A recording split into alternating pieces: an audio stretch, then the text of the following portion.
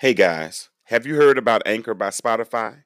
It's the easiest way to make a podcast with everything you need all in one place. Let me explain.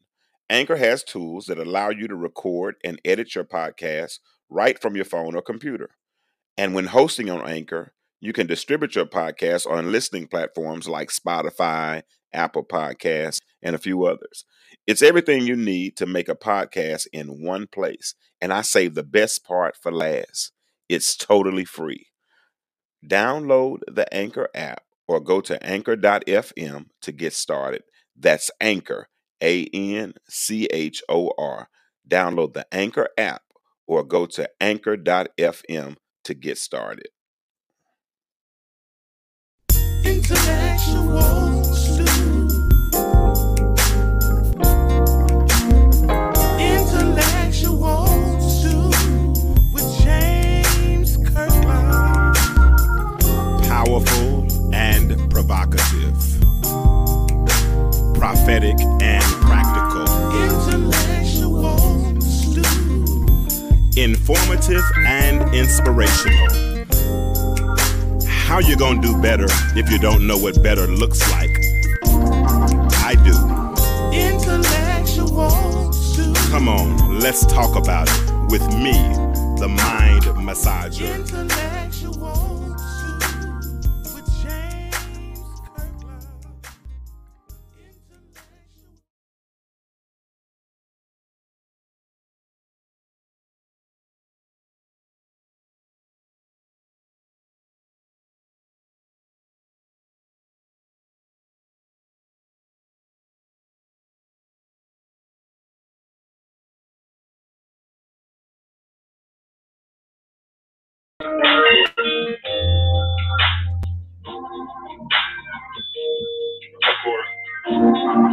What's going on, man? Morris, how you doing, sir? Good. How about you? Good. What's up, Reginald Curry? Hey, what's going on? What's going on, fellas? How y'all doing? What's up, Curry? Mr. Flint, the celebrity, how you doing today, sir? Good to have you in the Doing good, brothers. How y'all doing? representing All right. Coach Reggie Sports, I see. I gotta get me with Coach Reggie Sports here. Let me get a couple minutes to get some of the people to come in. If y'all want to share the screen now's a good time to share. Those of us who can. I need to share a couple places.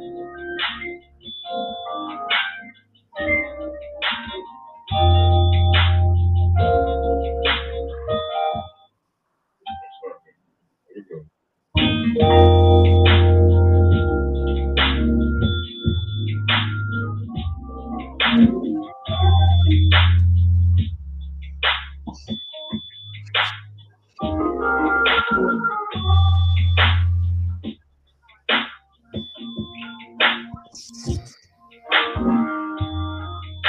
A few more people in here. Like I said, we're going on farther.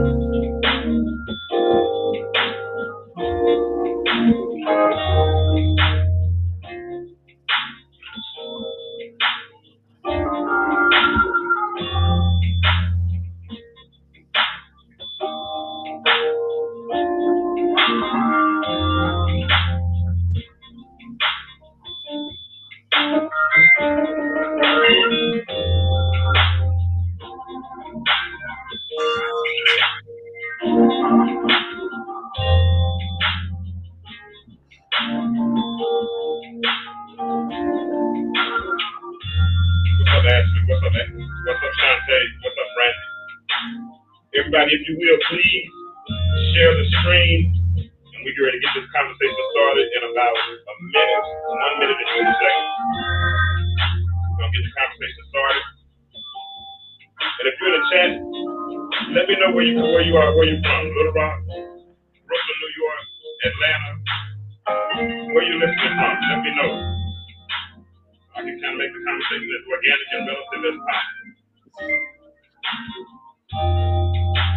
Y'all know I like my little music, so I like to groove to it for a second. Arkansas, the answer is from Arkansas. Who else?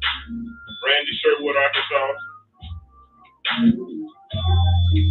Randy, thank you for sharing. Shantae, thank you for sharing. We lost Reggie Curry. What's up, Myra? Myra, listen from Decatur, Georgia. All right. We're ready to get this thing started tonight. Like I said, if you're in the chat, do me a favor. Let me know where you're listening from, and let me know you're there. But we want to have a dialogue tonight. Reggie and C. Ray Morris and myself, and I'm sure Reggie will be back in a moment. We're gonna have a little conversation here, but we want y'all to have a dialogue there in the comments. So please, ma'am, please, sir, let me know that you're there, and we're gonna go ahead and get this conversation started. First of all, I have with me tonight, and I'm proud to say that I have with me is former NFL player. I guess you're a little older now. You probably don't play football no more. But can you hear me? You can hear me good? Okay, good. So we got former NFL player Reginald Swinton. Come on, Reggie, what's up, man? Tell everybody who you are. Tell them what you do. Give us a brief introduction of who Reggie Swinton is, please, sir. Oh man, I guess you could say I play for the Cowboys. Not too proud to say that right now, but I played for the Cowboys, Detroit Lions, Arizona Cardinals. I retired in 2006, and I came back home, and now I run a youth football program, and I have my own clothing line, my own sportswear, as y'all can see, called CR Sports. So that's what I'm doing right now, is coaching kids and pushing my brand. That's good, man. So let me ask you a question. That's really why I got you all on tonight. I wanted at first I was going to do a show on all coaches, and I was going to bring coaches in from football, basketball, baseball, and look at the different dynamics of coaching. But after last week's show, and last week we had a really, really good show.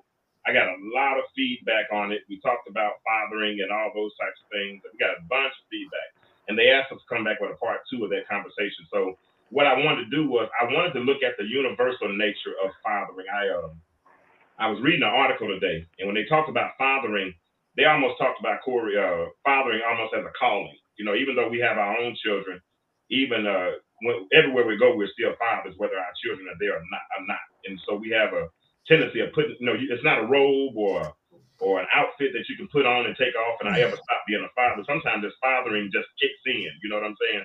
And so I wanted to kind of expand our conversation tonight, and not only have fathers in 3 different capacities. Because number one, I have C. Raymond Morris. He's a homeboy from Little Rock, from Morrison, Arkansas. He's a pastor there in Brooklyn. Did I say right? Brooklyn, New York. And then I have Reggie Curry. He keeps going. He'll be right back. But he is an administrator / athletic director at a local high school here in Atlanta. And then we got you, Reggie, who is over a youth football organization. How many kids in your organization? About 600. 600? Mm-hmm. I didn't know you had. So I know you probably don't know. Huh? In my entire football league. I have a league. Football league. Okay. I have a league, yeah. But my team itself has about 100 kids. And so, go ahead. I'm sorry. Go ahead. Yeah, so my 6U, 8U, 10U, and 12U. So my 4 different teams, total has about 100 kids. And so, but 600 in the in your league total. Yeah. Of the 600, if you had to guess, what percentage would you say are have single mothers? 65, 70. 70% of single. So in that regard, you and your assistant coaches a lot of times have to step in and be that father figure. Am I correct? Absolutely correct. But it's a job that we signed up for. I know a lot of these kids, they look up to me more so as a dad than coach. Okay. A lot of these kids, when they get done playing for me, they still reach out to me. In fact, I talked to a lot of my kids who are in high school and some down in college. As I put on Facebook yesterday, in my 9 years of having my program, I've got 4 kids right now playing college football, and I've got 6 with offers right now. So that's kids that came through my program and graduated out. Now they're in college or in high school, and I still stay in contact with each and every last one of them. But as far as the kids we have now, it's more than just coaching.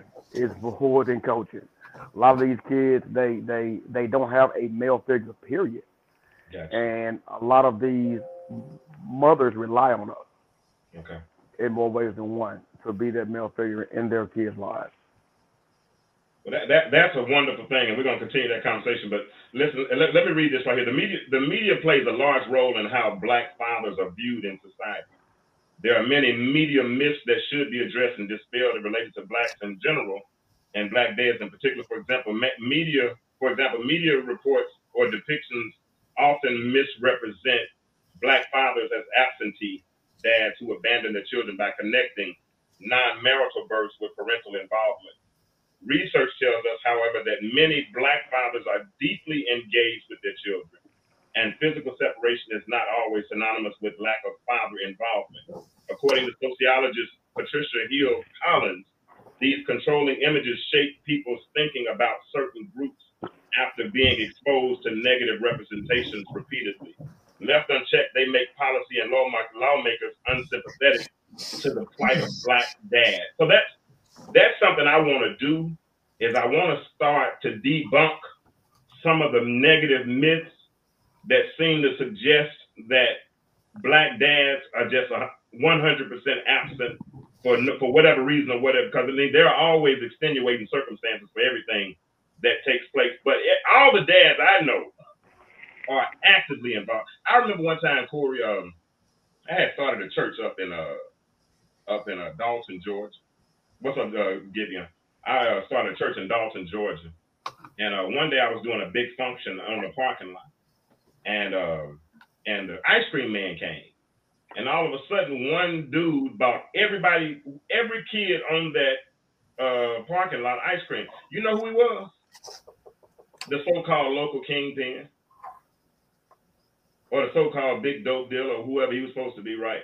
But he had children, and he had a heart for children. And so even then, people always took care of, black men have always taken care of the well, back when we were growing up, I take that back. When we were growing up, they took care of the younger generation. Do you find that a lot, even though, Reggie, you got 65, 70% single mothers, do you find support coming from even guys, dope dealers, whoever, ex-athletes, anybody that still want to just make sure that the kids succeed? I'll be honest with you, very few. Very few, okay. Very few, yeah. What's the dynamic like there? Well, it's a thing. Normally, nowadays, a lot of these youth football coaches are dads. Okay. You rarely find those who just want to give their time up. They're normally coaching their kids. And that's what I truly call daddy ball. Now, we can appreciate them, but on my staff, I look for men that's going to be there long after their kids are gone. Okay. That's more important to me, because you got to touch more than just your kid. And I feel like we as black men were obligated to help out not only black kids, period. A lot of us say just black kids. That's true. I basically don't care what nationality you are. Mm-hmm. I've had all kinds of kids in my house. I've had white kids with no daddies. Mm-hmm. So, my mission, my calling, my journey, my path in life is to help anybody who I can. And that's, I give up a lot of money, a lot of time, but it's something that I believe was my calling from my days of retiring back in 2006, and I love it. You love it. Okay, and I'm gonna ask you this question, Reggie Curry.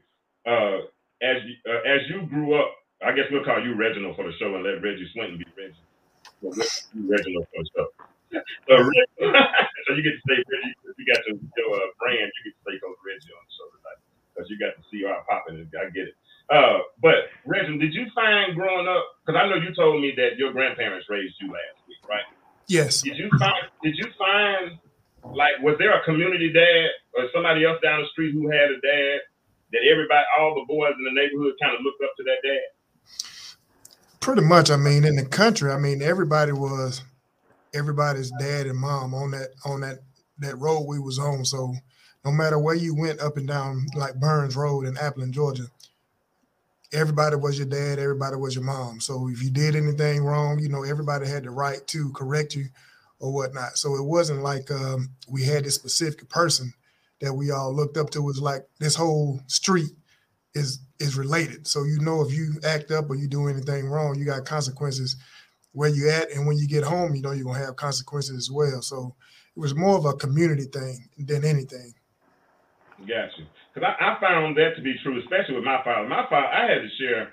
Oh, hey, Nikki Jenkins, how you doing? Karen Hayes. Uh, I uh, I found that dynamic, Corey. I had to share my dad with everybody because everybody just knew my dad. I never will forget Reggie. One time, my dad was 5'11", but he could jump out the gym, right?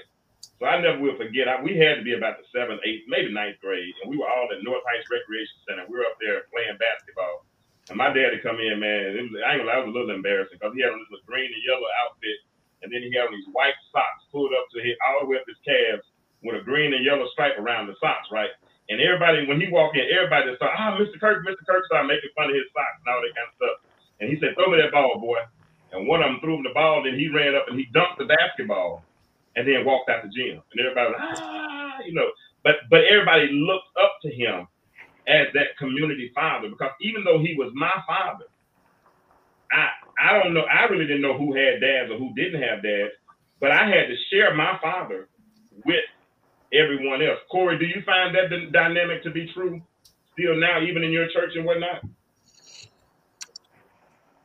Yes. I'm sitting here thinking about it, my context in which I was born and raised, West End community of Martin, Arkansas. My dad was my grandfather, Clifton Robertson, but there were so many other men in the community that carried themselves, conducted themselves, had the character and integrity that if they never called you son, they still acted and functioned like a father. Gotcha. Mhm. And you could still learn from them and look up to them. And and it's the same way in the church. Of course, things haven't changed very much with the attending demographic of the church. It's still mostly women, but the few men that are there, uh, do have a fatherly nature to them that's helpful to kids, um, to girls and boys, and to single mothers. And so I see that element. Not as much as I would like to see it, but but it's definitely present. And that's what Ashley Granberry just said. It could still be that way if folk weren't so picky about folks saying stuff to their kids. Well, and do you find that, Reggie? Or Reggie Swin, would you not allow people to communicate with your kids? Well, like for instance, do the moms say anything, get on to y'all for getting on to the kids, the coaches for getting on to the kids, or would you not allow them in the program if they were to limit that? Well, here's the thing. I have my parent meeting every late March or April, and I tell all my new parents, if you can't take me being hard on your child, it's the wrong thing for you. Okay. I'm an old school coach. I fuss. I yell. I'll never curse your kid. I'll never hit your kid. But I'm going to coach you the only way I know how, and that's how I was coached. My coaches, now back in our day, our coaches, they cursed and they grabbed our face masks and they yanked us around. That's something you cannot do these days. So I don't do that. Okay. But I get after my kids really hard. And I tell my parents, if you cannot take that, that's the wrong thing for you because I'm only getting on to your kid because it's what made me successful. I don't know how to do anything that's not successful. So everything I touch is successful, from my youth football team to my businesses to my marriage to my children. So I can only teach your kid what I know. I can't teach your kid how to drive an 18-wheeler because I ain't never drove one. But I can teach your child how to be a man, to be a young man. I can teach your child football. I can teach your child a lot of discipline. I can't teach him how to sag no pants, how to beat no thug, how to smoke no weed, because I ain't never done that. Talk, man. I ain't never done that. So I can only teach you what I know, and that's how to be a young male. Well, you said something that was really, really key. And what you said is you're going to teach them football, you're going to teach them discipline. And what people mess up and do sometimes because there's such a fine line between discipline and abuse. There's a very fine line. And the element that makes discipline discipline is the love that fuels discipline. You understand what I'm saying? Because discipline is to me, discipline is what you produce. You understand what I'm saying? Abuse, if I Reggie, you remember when we when you know back in the day when our sons played baseball and we went and played on a particular team. I never was get Coach Reggie, man. They were my son was 10 then. And that was just when they were starting to throw the change up. And this particular coach kept saying, "Don't swing at the change up. Don't swing at the change up." And then would holler at the kids, "I told you not to swing at the change up." So my son gets in the car and says, "Dad, I ain't swinging at strike three ever again. I'm never swinging." I said, "Why?" Because he said, "Because coach is gonna holler at me." And I'm like, "How can he holler? How do you know what the change up is?" So I had a conversation with him, and he asked. He said, "Do y'all have a problem with us hollering at your kids?" I said, "Yeah." He said, "Why?" He said, "They're gonna holler at him in high school." I said, "Well, he's 10. If he might stop playing now and don't want to play in high school because you ran him away." I said, "Let him learn the game first." And to me, and I'm asking this is a question for you too, Coach Rich, because I know I got you the first 30 to 45 minutes for that. I told that coach, I said, "You got to understand, you can't coach 10-year-old baseball like you coach 15-year-old basketball because they're two different mentalities." Speak to that for me. What do you think there's a difference in mentality in coaching certain? No, I disagree with you on that. Okay. You're coaching to perfection. Okay. And I'm gonna give you a prime example of that. I got a really good kid of mine who's going to be a 5-star recruit, just totally awesome. The kid named Darren Owens. He scored a really big touchdown for us a couple years ago in the game, and everybody gets yelling for him and excited. And I run down and I catch him and I grab him. And I said, and I fuss at him, like, he's wondering why you fussing. I scored a touchdown. Well, I was fussing because you're supposed to carry the football like this, not like this, right? Okay. So as he's running, someone could come up from behind him and poke the ball out, and instead of him scoring, now it's their ball the other way. See, Gotcha. It's little things that win and lose ball games. See, everybody want to congratulate you when you do something well. For me, how I coach is I look at how can I make you better. That's it, whatever sport it is, whether it's baseball, basketball, track, whatever I coach. The parents, everybody else is going to pat you on the back. That's not my job.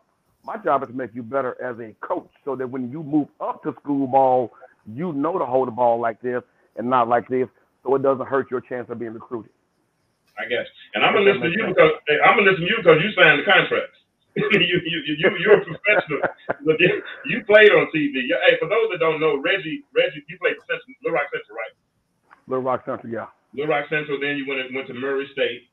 Yeah. And then after you left Murray State, that's when you got drafted, or did you get signed? No. So I had a long, hard road. So okay. During my career, I played 5 years. But in the midst of that 5 years, I got cut by 9 different teams and traded twice. Okay. So I played 5 years on 5 one-year contracts.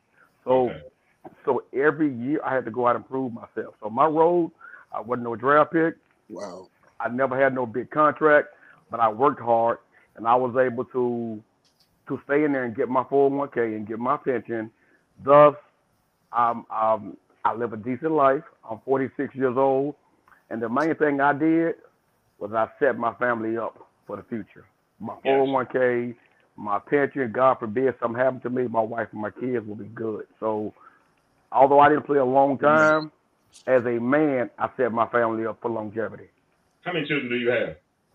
4. I got 25, 23, 22, and 19. I get my youngest son is going to Jackson State here in a couple of weeks to go play for Dion.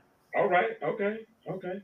And you got a grandbaby because I see she got you wrapped all the way around your son. Oh, boy, look, if I could have skipped parenthood and went right to grandparenthood, according to my grandbaby, I don't really love my kids like I thought I did. that grandbaby hit differently, man. She hit differently. But you know what, man? We get it wrong. We get a chance because I don't care what nobody says. This whole parenting thing is OJT, right?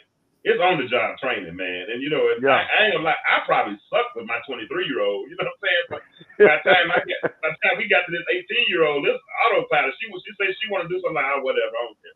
I ain't fighting. Yeah, okay, as long as they don't hurt yourself, we good. But that whole dynamic changes so much when you start bringing in when you start. So I can only imagine. I mean, I don't think I'm anywhere close to having grandbabies. I ain't got no wood to knock on, so I knock on my head. But that whole dynamic changes. But man, let's talk. And Corey, with Corey and Reginald, we're gonna get you all a little bit later because Reginald's gonna be with us the first 30 or 45 minutes. Then we're gonna kind of transition. So let's talk about this because I studied leadership development. Now, leadership development usually says it takes about 10 years to really see a program really start to implement what its intent is, right? And so you said that the Arkansas Lions have been around for what, 9 years now? Yeah, 9 years. And you got 4 in college already? No, my oldest son, he's a school teacher. Okay. And then my daughter, she's a junior in college. She's the one with the baby. And, no, I'm talking out of your program, out of your Arkansas Lions program. Oh, yeah. So I got 4. I got the one that just signed with OU. So okay. Yeah, he played for OU. Yeah, man. Okay, Robert Jennings Spears. Yeah, Robert Spears Jennings. He played for me our first year. In fact, at my program, he's got the first ever touchdown in our program when my youth football team played Deion Sanders' youth football team in Atlanta. Wow. Yeah. And man, and y'all, and those in the chat, please do me a favor, share this thread, like the video, do whatever, share this thread, and do me a favor, tag 5 fathers if you can. If you know 5 fathers, tag them. They need to be listening to this conversation as well. So share this because we got Reggie Swinton on tonight, and Reggie is the proprietor / owner / coach of the Arkansas Lions, a program that's been in existence for 9 years. Probably 65-70% of those children are children of single mothers. He has to assume the role, along with his coaches, of being mentors / father figures to many of those children, based on with no discrimination whatsoever. And so we really wanted to get him on tonight and talk about that. Now, what I like is that, and what really got my attention is the opportunities he's providing for those in my home state. He started out, with what did you start out with? How many teams did you start out with the first year? In my program or in my league? In my program, 3. Okay. What ages? 3. That was 8U, 10U, and 12U. Then we added 6U in year number 2. We added 6U in 2014. Okay. So now I've noticed that you have started to do the 7-on-7 thing, right?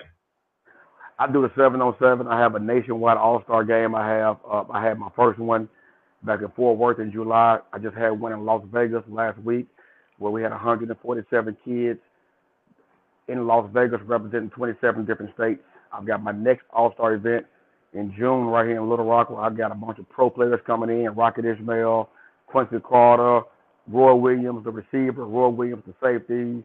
I've got Kevin Williams, Coach Houston Nutt, Donald Driver. So I got all those guys coming in town for my big all-star game. That one should have about 300 kids. And then I'm so big tournament. Scouts and stuff coming to those things? Huh? Are those kids being scouted at this time? Are they old enough to be scouted yet, or are they young still? So believe it or not, it'll be 7th to 8th graders here, and there will be scouts here watching them because now kids are getting offered in the 8th grade. And this type of event here, oh yeah, we got a kid right here named Kane Archer, he's in 8th grade, plays at Greenwood. Been offered by Arkansas, Missouri, USC, and Oklahoma, I think. No, Michigan. He's in 8th grade, stud quarterback. So these kids now are getting offers more, sooner now. But I want to tell you a story real fast. I know these gentlemen want to talk as well, and I don't want to be the only one talking. But I want to tell you a story about a kid in my program that this kid means the world to me. I won't say his name, but when he first came to us our first year in 2013, his mom came to our practice and she wanted to know who the head coach was. So she called my name out, or they pointed me, and I walked over to her, and she said, "Coach, Reggie," she's like, "My son, he wants to play football. He doesn't see men in positive manners." She said, "And all he's seen is men come and go through my house." As you guys probably know what that means. Mm-hmm. He's trying to provide for him. So she said he curses a lot. He needs discipline. So I said, "No problem. I'll take him home." Little did I did not know what I was taking on. So as we out there in practice, and We, practicing. And this little kid, 8 years old, and he's just cursing like he's a grown man. And so my coaches were like, "Are you sure you want to keep him?" I said, "Well, I told his mom that we, we as black men gonna work with it." About a week into it, we're doing conditioning. So I tell the kids to go line up, and I blow the whistle, and they run down and run back. So I blew the whistle. He went down and came back. They get a 45-second break. So I blew it again. Everybody ran. He stood there. So I said, I called him John. So I said, "John, run." He said, quote, "Coach, I ain't running shit." So he said loud. So I said, "Come here." I said, "What you say?" He said, "Coach, I ain't running shit. I'm tired," right? So I said, "Oh my God." So as time went on, another one of my coaches said, "This kid will destroy your program. We got to let him go." I said, "I can't do it. I can't do it." That kid stuck with us that year until he aged out. That kid got turned his whole life around. Grades came up. I went to his school with him. I went to have lunch with him. I had gentlemen's club with him. I would go to his school, dress up in a suit, go hang out with him. And to this day, if you call that kid right now, you can't say nothing bad about Coach Reggie. He would knock you out. Now, he still cuss a little bit, but not like he used to. But he's a senior in high school now, and that kid loves me to death. And it's all because I chose not to give up on him. Yeah. Who knows where he would be? He called me on FaceTime. He got a job at school. He's working now. He quit football. That hurt. I mean, big tough lineman, but he quit football. But he's working, and he's helping his mom pay bills. And his mom said, "Coach, if it wasn't for you, I don't know where my son would be at right now." What was it that you saw that made you stick with it? Not that I've seen something. I mean, I promised his mom that we work with him. And against my coach's wishes, because he was a detriment to my team. He had a lot of kids scared of him. He was a flat out thug life as an 8-year-old kid. All he seen was men come and go to his house. So he didn't trust no man because his mom was bringing him in and out because she was trying to pay the bills. So he had no respect for men at all, no men.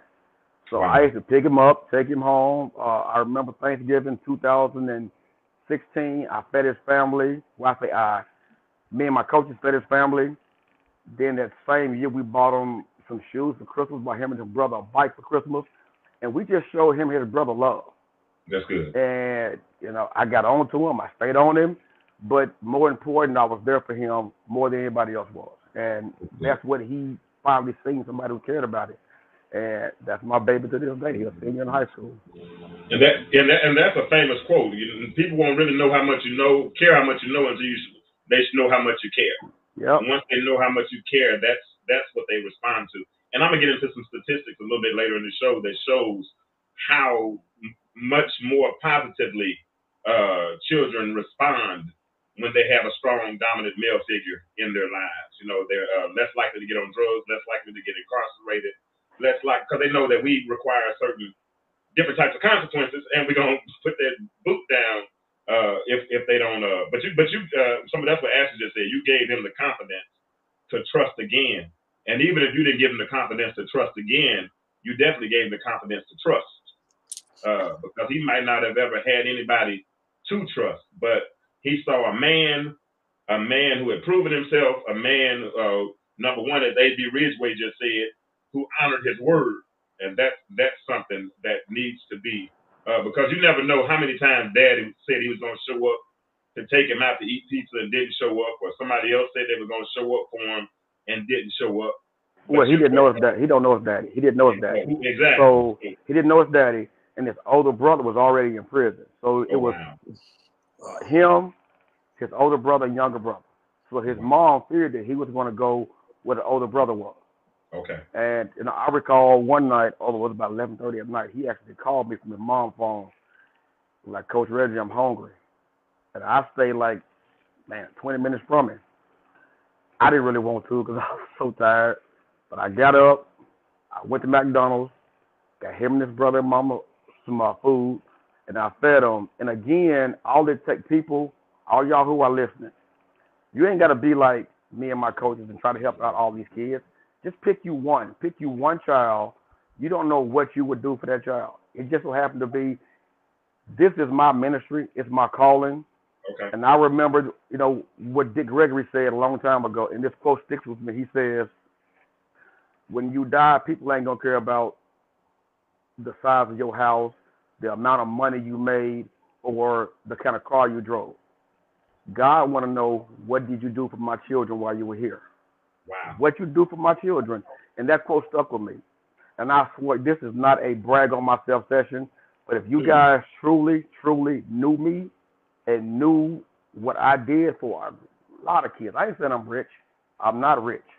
Okay. But I do okay. I do my best to help out as many kids, parents, and my wife doesn't say a word. That's good. That's good. She doesn't ask how much money I spent on this kid's shoes or this kid's bike or nothing.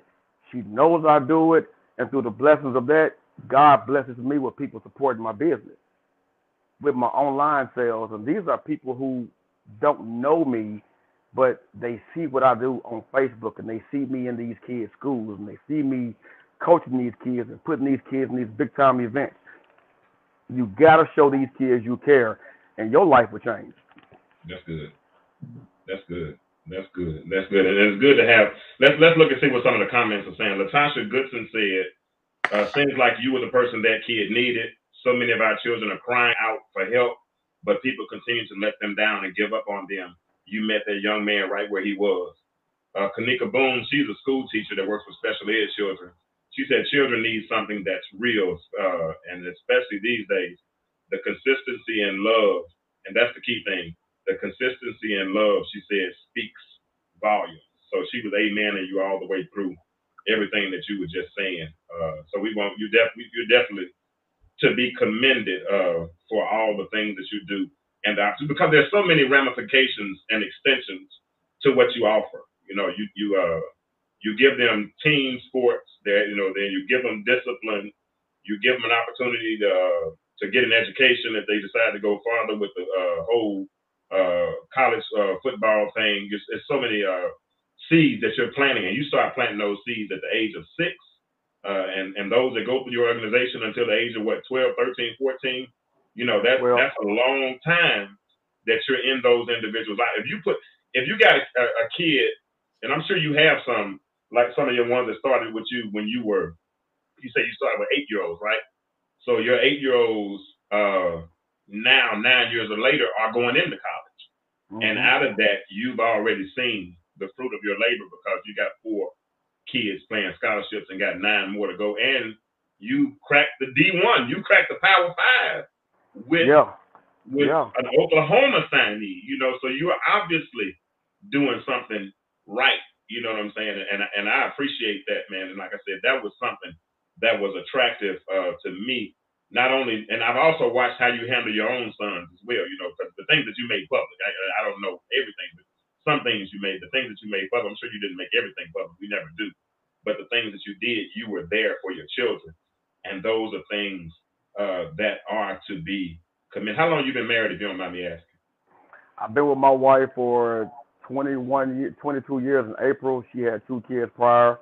They were 4 and 2 when I met them. They are 26 and 24 now. And then I had a child by my first wife. He's the one who's 22. And then my wife and I have a 19-year-old son together.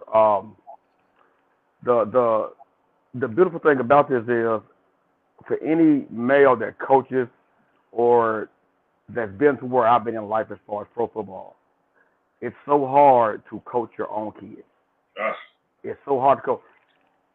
If I tell my son something, it's like, you're dad, you're not coach.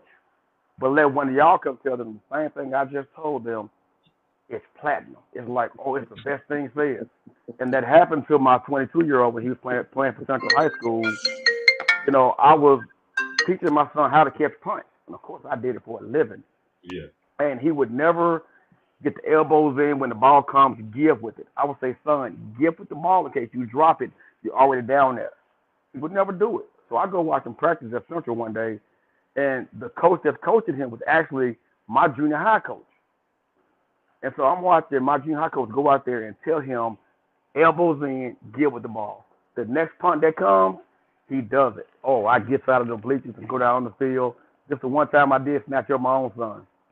And I said, how you going to listen to somebody who has never done it in a game as opposed to your dad who's done it? But if you cannot, it's hard to coach your own kids. Yeah, I believe because they don't see you as coach. They see you as dad. On the field, they say dad. They don't say coach. Oh, wow. It's hard. Yeah, it's hard to differentiate that. But listen, one of the things I'll tell y'all is that people ask about tithing and going to church, and Pastor knows this. You're supposed to tithe. And I remember about 4 years ago, I said, you know what? My tithing is going to go to the kids. So, no, I don't tithe to a church. I give to the children. I give to the parents. And I feel like that's my ministry. Mm-hmm. I feel like the football field is my church, and I'm preaching to the parents and the kids. Now, Pastor, how do you feel about that? I'm curious to want to know that. That's a setup, Corey. He set you up. Well, it's an easy answer. It's biblically incorrect. Yeah. Okay. You know, God tells us what to do with the tithe. He said, brings it to the storehouse. To the storehouse. Mm-hmm. Now, if you want to do things for kids and parents and stuff like that, that's nothing wrong with that. But it should not take the place of your tithe. That's just Bible. It's not my opinion. That's what the Bible. Yeah, that's true. Yes, that's sir. True. And that is true. Because I want to know. So I got that's you. good. And I appreciate you for asking that question. If somebody else needs to, because people have always thought I can tithe my time and I can tithe my, I can tithe the other things, but no, the Bible does say bring it to the storehouse. Let me give a little more context to that. See, we live in a physical world, and the world system is set up where we need money to survive in order to do certain things. I mean, there's no way around that. But when you're saved, though you live in the kingdoms, quote unquote, of the world, America, you could call it a kingdom, though we don't have a king, we have a president and all the other nations or whatever. Jesus, when he came, he said, my kingdom is not of this world. So he didn't come to establish a physical kingdom, but a spiritual kingdom. And so when you tithe, you are basically, one of the things that you're doing a lot of things, you're being obedient to scripture, but what you're also doing, you're giving to something that is eternal versus something that is temporal. And so when we go to the store and buy clothes, that's temporal because it won't last long. When we buy a car, that's temporal. It won't last long. But when you give to a spiritual organization or organism is probably better, which is the church, you're giving to something that is in the business of saving lives of those who have an expiration date physically, but they will live on eternally. And so when you give to the church, you are saying, I identify with the cause of Christ in the earth. And I'm giving my physical resources to something that is not temporal, but eternal in its methodology, eternal in its practice, eternal in its mission, versus, the many other things that we could do with our monies. Hope that makes sense. It does. Yes, sir. Okay. Yes, sir. Pastor, thank you for that explanation. And Reggie, thanks for asking that question, man, for real, because some people didn't understand that, and that really needs to be. And but you know what's funny though? I've learned when you do give your time, when you give those other things, that you really don't miss them. You know what I'm saying? You don't miss them. You don't miss them. Hey, but Reginald, I'm gonna ask you a question because you coached your son at an earlier age, and from what Reginald's son plays professional baseball in the Cleveland Indians organization. He got about a 95 mile per hour fastball, and he has a curveball that'll rock you to sleep for real. But he was really good at football at a young age. And so, what made you make that change to going to full as a father going to full-time baseball over over football? And That Coach was Reggie, when you know you got to leave, let me know. I know because I ain't gonna hold you no longer, and you got to stay here. So just give me the let me know you got to roll. I understand. So, for real. that was a decision that was made once he got to high school, because both sports require a lot of time, and him being a quarterback, most coaches gonna want their quarterback there for practice, condition, and things of that nature.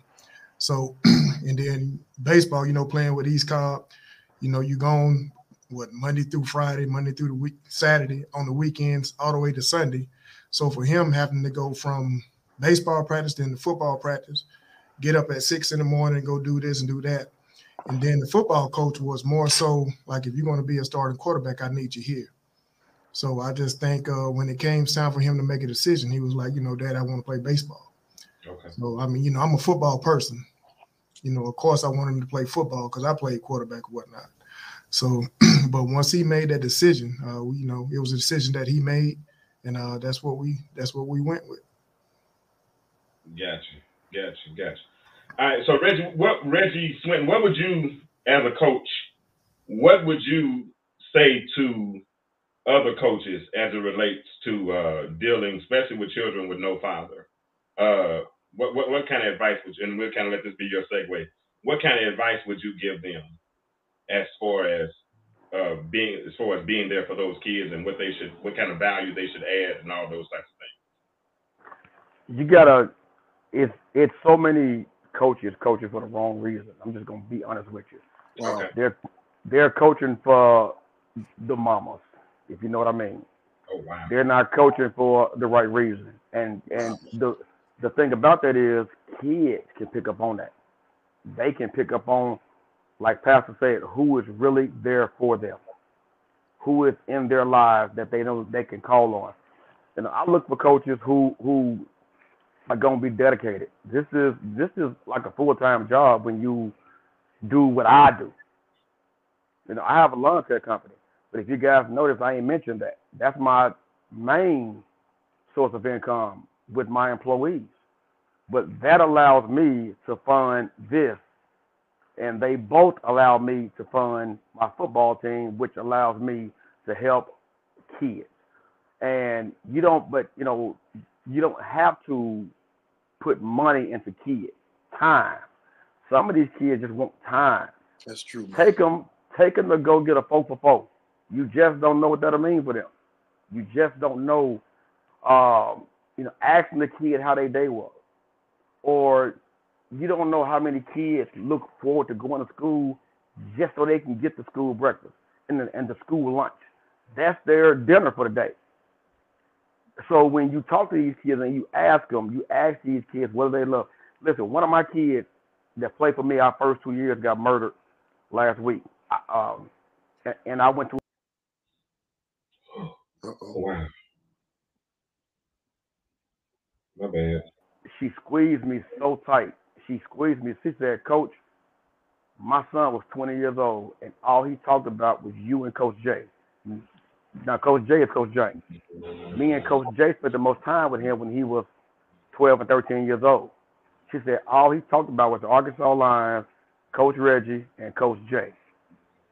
Turns out this mother has lost 3 sons to gun violence.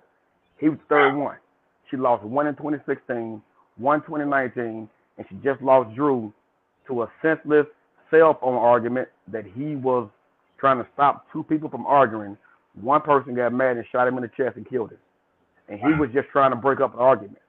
Oh, man. And so when she said, Coach Reggie, you're all that he talked about, you and James, that meant something to me. Because although I haven't seen him in about 4 or 5 years, Coach James and I touched that kid in a way that he always talked about us. See, you want to infect kids and you want to affect kids. Yeah. You want to make sure those kids remember you for the love you showed them, and that goes a long way with how they treat people. That's good. That's good, Reggie. Infect kids and affect kids. I'm writing that down. I got to make a banner on that one. I got to make a banner. Is that all you have for us? We got any more? Anything else you'll tell them? No, I just appreciate y'all. And to Reginald Curry, just to let you know that my dad got drafted by the St. Louis Cardinals back in '73, but he got shot. He's still living, so he couldn't play. And my uncle played 2 years in Kansas City with the Royals.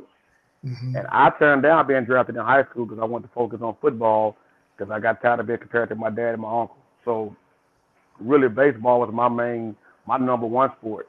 I was nowhere near as good in football as I was in baseball, and I was a Really? pitcher as well. Yeah, oh yeah. Really? Baseball was number one for me. Yeah. Wow. Yeah. Reginald and my son played together, and they both were. Well, Reggie's son was always he had that 95-mile-per-hour fastball. He could hit two and all the other things, but he was a beast. Gotta do it. My son was all around baseball player, so he just was a 5'2" player who played probably 4 or 5 positions. And we all thought that he was going to get drafted, at least make it. And about 4 or 5 months ago, he was sliding to second base at Jacksonville State, dislocated his shoulder. Dr. Andrews had put 9 anchors in his shoulder. And he said he didn't want to go back. He said, I'm done.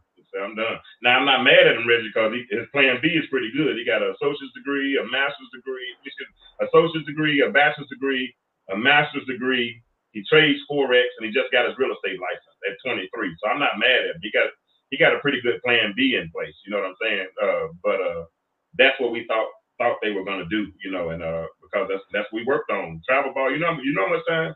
You're doing the travel football thing now, so you know how much time we put into travel baseball. Reggie can tell you, we would drop our kids off on Sundays, and wouldn't see them again to the following Friday or Saturday. They took them all over the Southeast and let them play baseball at University of North Carolina, Vanderbilt. I mean Clemson.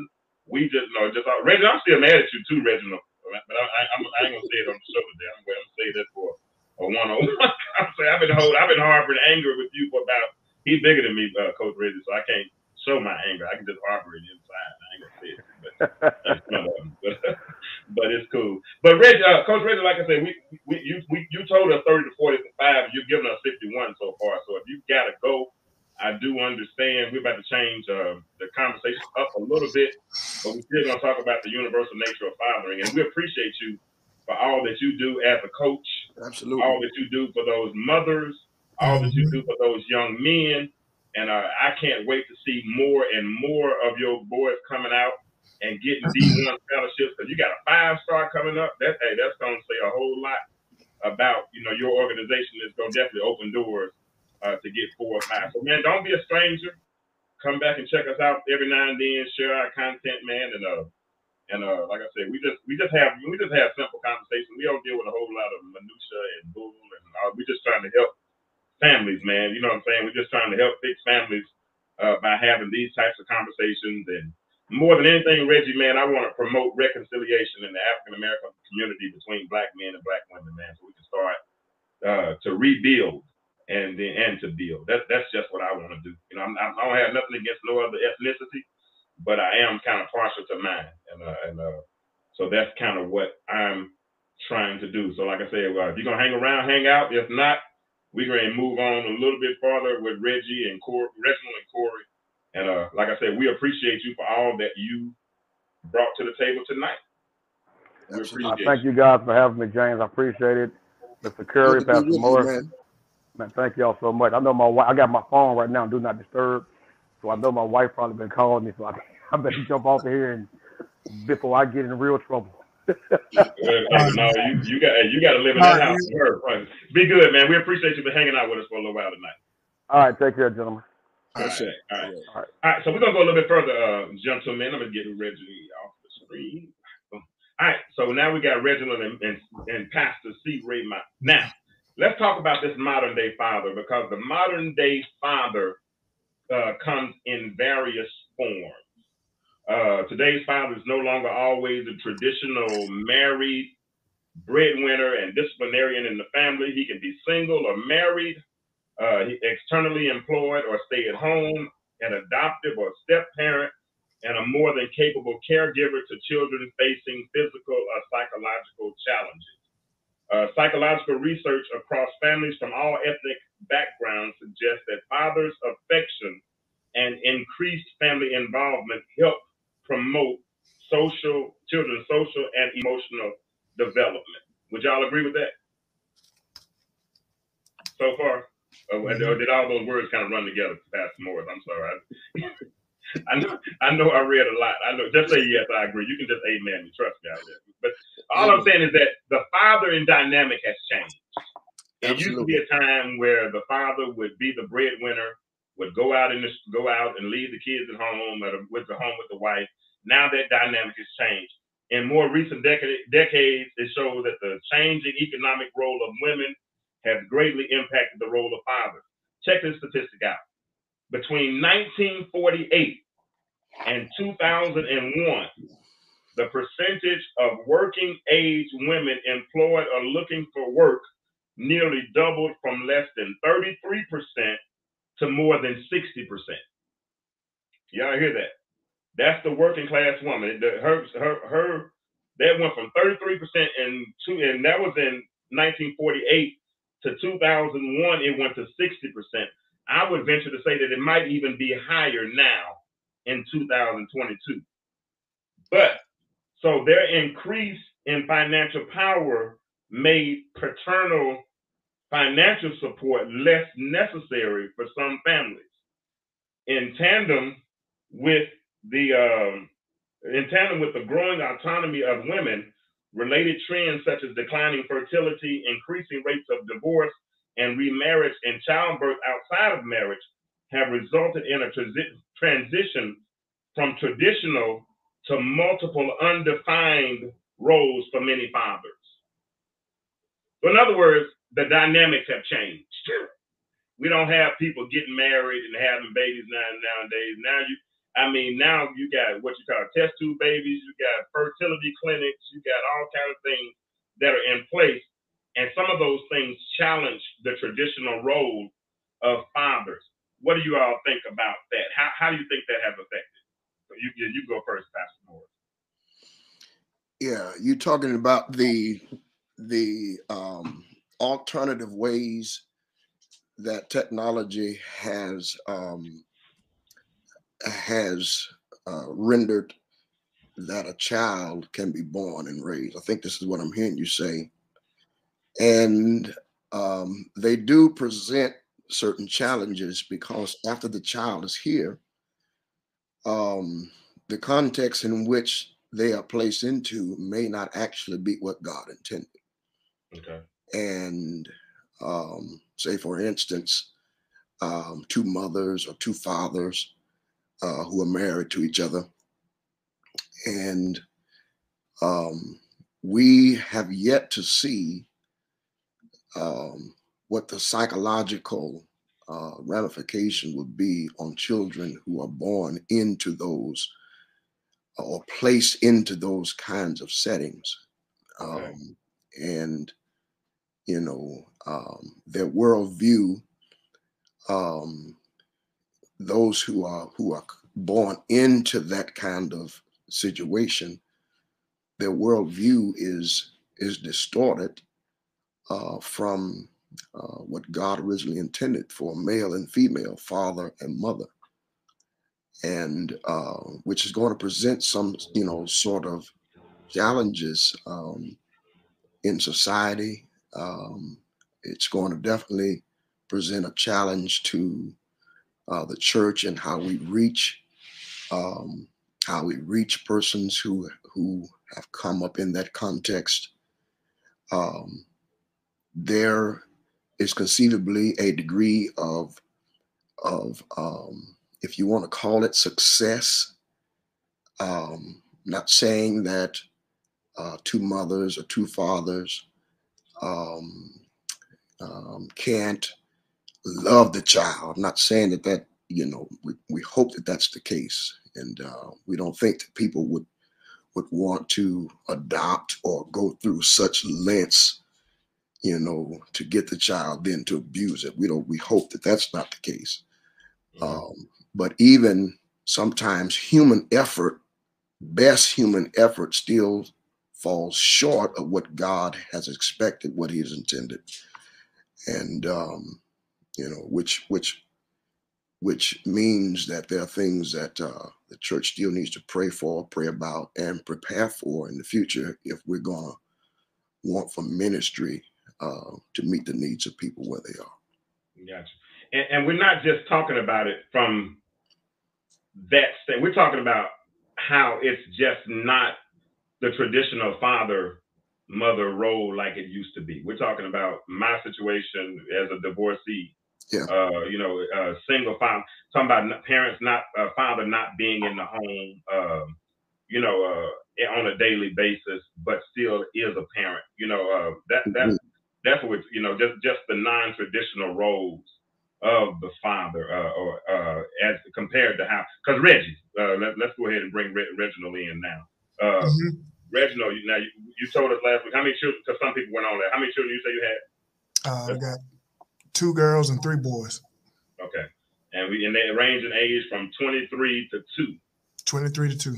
And so, with that being said, you have had to, and you haven't always. But no, your situation is a little different because all your children have pretty much been in the home with you, correct? Not necessarily. Okay. My oldest daughter, she was in South Carolina along with my used to be my youngest son, Jalen, for a while. But for the most part, Chance and Zay grew up with 2 people in the household. Okay. So they grew up, and so how did you notice any difference in the other 2 when they weren't living with you and they had to only see you on the weekends, or how often were you able to see them when they weren't living with you? That was one thing about being a father. I had to make that sacrifice to be on the road like every weekend. So, but that was a choice that I made to make sure, I was there, whether it was for a teacher conference, to eat lunch with my kids. So I had to make that sacrifice to be there. But, looking on it now, I know it probably did, present a issue because, it's one thing where your kids can wake up in the morning and, say something or need something, and then you can go right on and take care of it, as opposed to just say your kids are 4 hours away.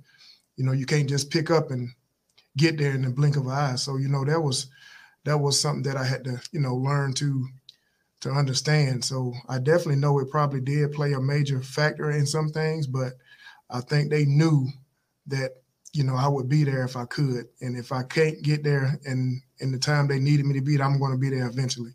So, that was one of the sacrifices I made, even though physically I may have not been there.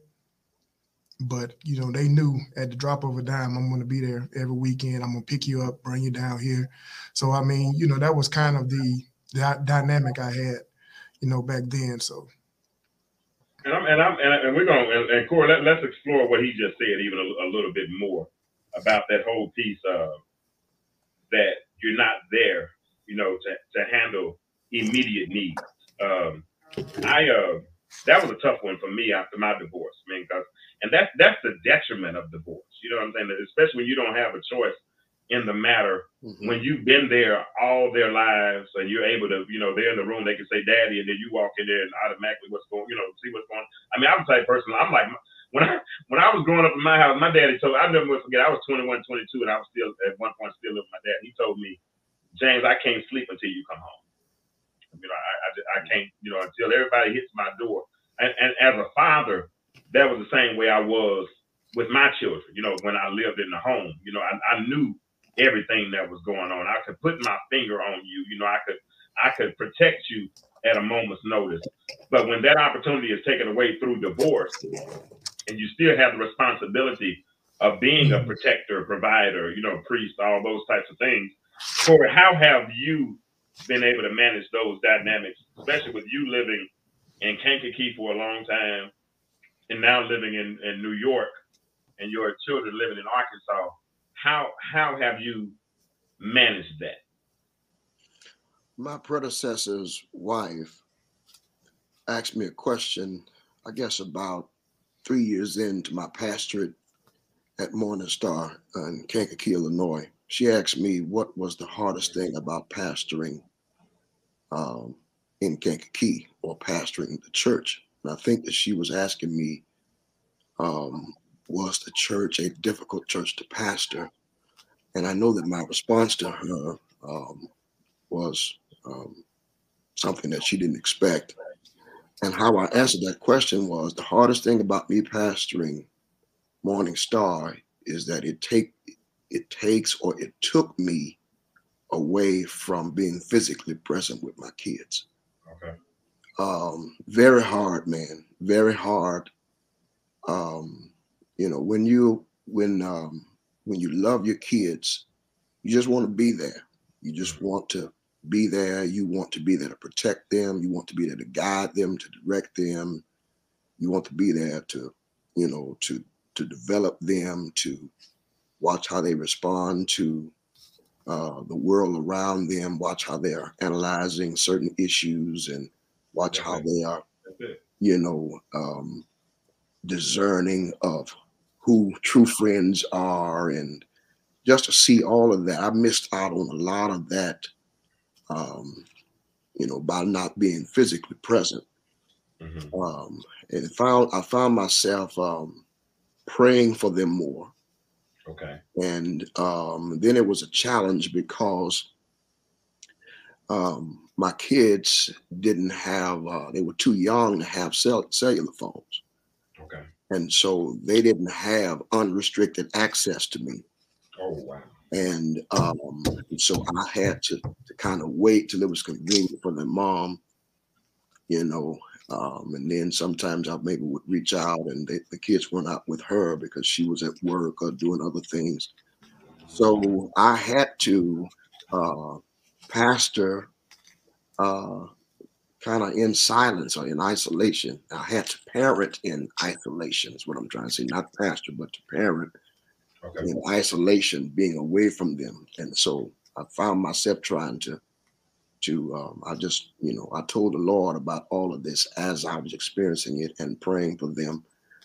And and and really cherishing the time that I finally was with them, and or they with me, Mm. whatever the case may be. But it's possible. It can happen. My kids are good. They're saved. They're little women. They're respectable. They have their heads on straight. I got one who graduated from college. I got another one who is in college. Um, and so, they're not loose. Um, so, I mean, they're principled. And yeah, so it can happen, but I would be lying to tell you that it won't happen without some sort of challenges and some Yeah. hurdles to overcome. But when you love them, it doesn't matter.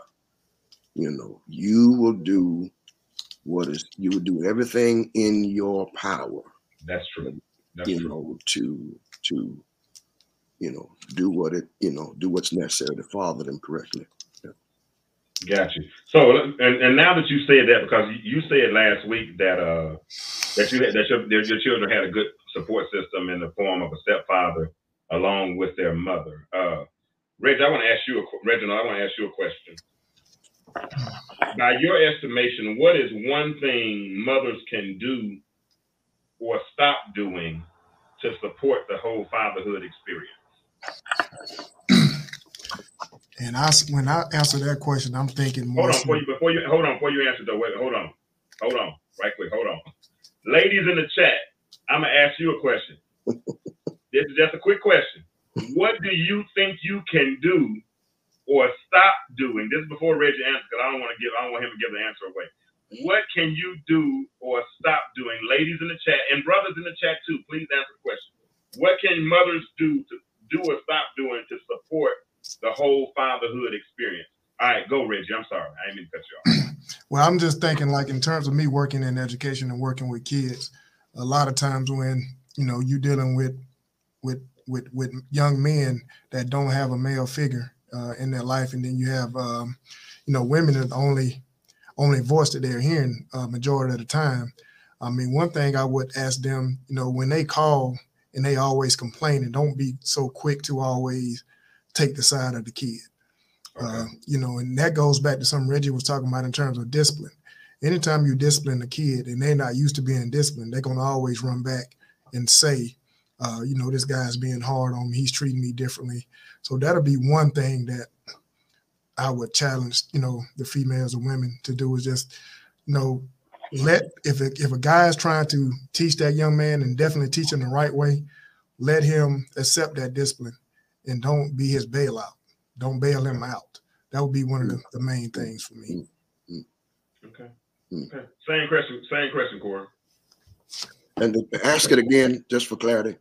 Clarity. It says, what is one thing mothers can do or stop doing to support the fatherhood experience? And I want some people in the chat to answer that question. Please, ma'am, please, sir.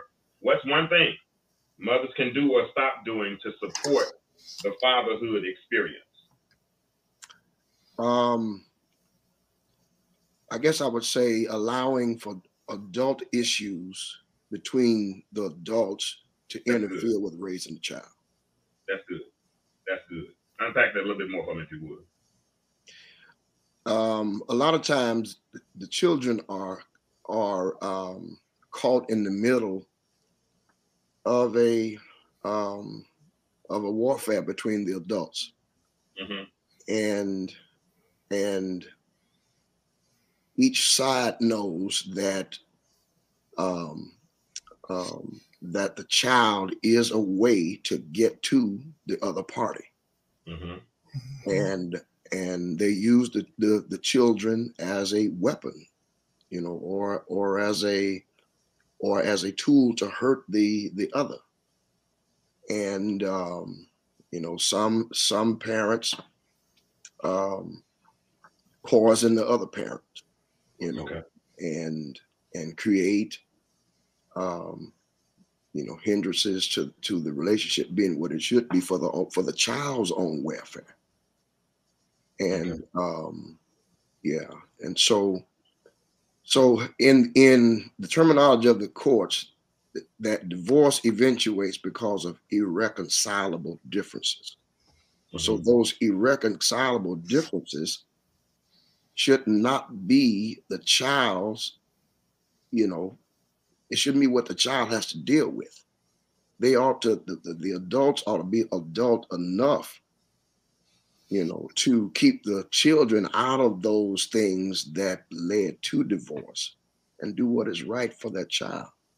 That's good. But if the hurt is still there, if the unforgiveness is still there, if the regret, the remorse, all those things are very active or in the forefront of the thinking of the individual, it's just going to be rough. It's going to be tough for that child. That's good stuff. Let's look at what some of the people in the chat are saying. Lady Karen Hayes says, learn to be quiet and allow fathers to have as much time with their children as possible. Virginia Gooden said, let me put it up here. She said, remember that it's always about the child. Agreed. That's good. That's good. Let's see what Shanika Muldrow, did I pronounce that right? Shanika Muldrow, she said communicate to gain a consensus amongst each other. Oh, that's really good. Before addressing the child, to ensure we're on the same page at all times. Mothers and fathers, we need to present a unified front. Absolutely. My ex-wife and I were married for 20 years, and I think we might have had one argument in front of our kids. And that may be one, but we only had 2 or 3 the whole marriage, to be honest with you. But we just kept people out of grown folks, kept them out of grown folks' business. That's good, Miss Muldrow. Next one is, Latasha Goodson says, stop talking negative about the father around the children. That's one. Listen, the world already says enough. You hear me? About black men, men as it is. And here we are perpetuating some of those narratives, and that's just not a good thing to do. Miss Muldrow said again, tone is set at the top. If the mother and father are showing up as a team through good and bad, the children will follow suit. They will follow suit. That's good stuff. Y'all don't need us. Y'all already got all this stuff now. Felicia Francis said, ladies, just allow fathers to love their children. It's not about the adults. Remove yourself from the children and father's relationship. Thanks, Pastor. That's what we got to do. We talked about that last week. The romantic involvement is over. Stop trying to hold somebody hostage with the romantic. Oh, I'm sorry, I didn't put it on the screen. What Felicia said. Stop trying to hold somebody hostage because we're still holding on to feelings that used to be. That time has moved on. I respected the mess out of my ex-wife when she pulled us to the side, because I wasn't ready, I ain't gonna lie. But she told the children, listen, we're still Team Kirkland. We just live in separate houses, but we're Team Kirkland. We're still making decisions together. We're doing this together. We're doing that. Now, I ain't gonna lie, I used to have my little moments, you know, when I would call over there and they were all in the room together and they were doing something as a family that, you know, that we used to do together. Of course, I would have my moments, but as far as the culture that we tried to create for our children, we did as much as we could to insulate and protect them so that life would be as normal as possible, even after. Because guess what? They didn't make that decision. They, you know, they didn't sign up to be here. So if mom and daddy didn't make it, then it's our responsibility to still set life in such a way where the trajectory is going in the right direction. April Showers also said, what'd you say, April? April said, don't interfere when father is talking to child, stand by the father. And that's vice versa. I believe that. But I think Miss Muldrow said it best. We talk together, we put together a plan, and then when we go before the children, we go before the children as what we say instead of what I say. And I think that's one of the biggest issues that we have when we have co-parenting, is that the one that's doing the majority of the raising, she wants to all, well, I said she, I shouldn't have said that because I'm not going to point the finger tonight. But we want to kind of exclude and just go ahead and kind of do things our own way. I got another question. Corey, this one is for you. Right. What was the most surprising thing that you learned as a father, that you learned about yourself during this whole fatherhood experience? Wow. What was the most surprising thing that I learned about myself? Well, again, there were times where, and especially because I was not physically with them for much of their younger years, I felt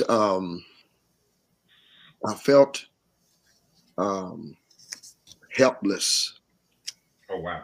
You know, because if any danger popped off, I wasn't there to circumvent it or to protect them. Okay. You know, so I guess what I'm saying to you is that I realized, and I hope that fathers will hear this, even if your children are with you, you need God's help. You need God's help, you know, and I know that we are the ones who are the head of households. We are the ones, biblically speaking, we are the ones who should have, answers, and we are the ones who should be able to provide direction. And oftentimes, fathers, we don't have anybody to go to. Mm-hmm. And we are left alone trying to figure this thing out. And so, I would just say, to any father in that circumstance, if you feel vulnerable and helpless because you are not present with your child, and if the child's in the house with you, please understand that you need God. Okay. You need God to assist you, to help you. You need God, that you can talk to, and that will provide direction and guidance to you from His Word, through your inner being, through the Holy Spirit that resides within you, and and then too, there's no such thing as a perfect parent. As you said very early on into this session, that there mistakes are going to be made. Absolutely. It's, as you think you said, OJT. Well, when the basis of that mistake is still love, that's good. The result, when you're praying and looking toward God, it'll still turn out like it needs to turn out. Talk now. Yeah. I'm about to send you an offering. What's your cash app on that one right there? When the basis The basis is still love. Y'all, hey, y'all need to tweet that. I don't. When the basis is still love, it turns out like it's supposed to. Is that what you just said? Yeah. That's good. When the basis is y'all, yeah. Y'all in the chat, what y'all think about that? When the basis is still love, I'm typing that. It still turns out the way it needs to. All right, Reggie, same question. What's something that you learned about yourself? What was a surprising thing that you learned about yourself? Surprising thing that I learned, I think, like I said, growing up before, I didn't have a father in my life like that. So I can't recall I ever had a chance to sit down and talk with anybody about anything when it came to, stuff I was dealing with or going through, growing up in Appleton, Georgia. So I think once I did have kids or whatnot, one of the biggest things was just learning how to listen to them and talk to them about things that nobody talked to me about. So, I mean, just being there for them, that was one of the things that surprised me the most. I mean, because like I said, I didn't know what type of father I was going to be. I knew what type of father I didn't want to be. Okay. So that just played a big part in that. I didn't want to have kids that they grew up and didn't know who their dad were or didn't have that person around, didn't have me around, or didn't have me listening and giving them advice. But as you know, with kids, they're going to still make decisions. They're going to do things that you don't agree with, but that's a part of them growing up and becoming young men and young women. So that was the biggest thing for me, just learning how to be a father. I mean, because I was afraid when I first had Xavier and whatnot. I didn't know what type of dad I was going to be. I mean, but like I said, I always knew what type of dad I did not want to be. So whatever I had to do to not be that dad, I knew I was going to do whatever I needed to do. Right.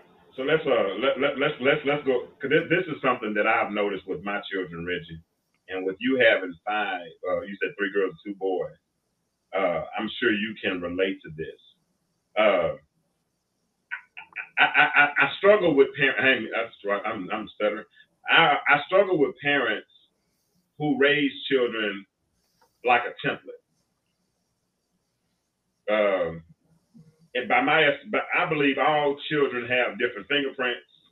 They have different thoughts. They have different. So with that being said, you couldn't raise Zay like you raised Chance. You know what I'm saying? Or you couldn't raise. I forgot your other boy's name. Jalen. I couldn't raise Jalen like I raised Zay. You couldn't raise Jalen like you couldn't raise like you raised Zay. Yeah, and I learned that. Okay, that's what I want to talk about. Did you think you could at first? Well, I mean, I'm always been an athletic person. So, of course, when you have boys, first thing as a dad, they're going to be this superstar athlete. They're going to be this, they're going to be that. That was my thought process because I was all athletic. That's what I did. That's what I was around. That's what they saw.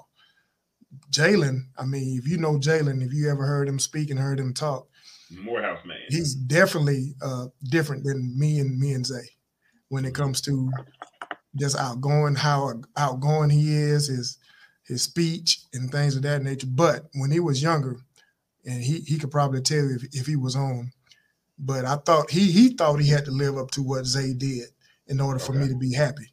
I know we didn't have those discussions numerous times. So, but as I got older and I understood, like Jalen, that's Zay lane. This is not your lane. Choose your own lane. Regardless of what you do, I'm going to be proud of you. You don't have to be this athlete. Now, God knows I did try to make him one. So we're not going to say I didn't. But like I said, as we got older, I understood this is your lane and this is where you want to go. Now, if you choose to be this person, I'm going to do everything I can to put you in the right place, give you all the training you need and whatever you want to do. But, Jalen wanted to do something totally different. Wanted to be on Morehouse. He more into politics, things of that nature. So, I support that 100%. That's good. That's real good. That's good. And I ain't gonna lie, I had to learn the difference because Trey was, you could say what you want to say what you want to do. Trey, it'll roll off his back. Trey wasn't emotional, you watched Trey for years. He had a home run and walk around the bases and wouldn't crack a smile. I saw him pump his fist after hitting a home run in college for the first time. I was like, who is that? Because he just But Kennedy, if you said the wrong thing to her, that lip would stick straight out. You know, you didn't have to spank her. You could just raise your voice enough to Kennedy, and she was done. Now Mackenzie, shoot, she's emotional. She's gonna give it back to you like you gave it to her. You know what I'm saying? You know, that's my baby. She just finished high school, in December, when she's supposed to be finished in May. You know what I'm saying? Just totally different person that marches to the beat of her own drum. But what I learned is that all of them can be parented differently. You know what I'm saying? I handle them differently. I talk to them differently. I fight my battles. I pick my battles with them differently. Virginia Goodson said, did I say it? Virginia Gooden said, I'm saying, if I say y'all's name wrong, just let me know I said it wrong. But she said the foundation can be the same, but you learn to parent each child according to their needs and different personalities. That's right. But and echoing what she said, she is right. But it's the mature parent and the cognizant parent, the aware parent, that recognizes the differences in those children, and then begin. What do you think about that, Pastor Moore? No, I agree with that statement wholeheartedly. You know, that no child is the same. You know, and so, you know, and I know that our forefathers used to say, "I love y'all all the same," and I know what their intent was in saying that. You know, but each person is different, and so that love is going to require a different approach. It's going to, you know, a different methodology, you know, to reach that child, to give that child what they need. And so it puts the parent always, you know, in adjusting to what that particular, you know, when I think about my grandparents having 9, and I know their personalities, you know, what they had to be to each child must have been tiring. Wow. You know, how they had to adjust to the growth level of this one, to the growth level, to the maturity of this one, to this one who's in this grade, but then to this one who's in this grade, to this one who's a, you know, female, this one who's a male, and dealing with all of those personalities, you know, and as Versinia said, the foundation, you know, which is on Christ, you know, all of us are, you know, Christian, but adapting and adjusting that catering that to the specific child can be a very tiring task. Yeah. But it's a noble task, and it's definitely our responsibility to do it that way. Absolutely. Reggie, back at you right quick. 23 and 2.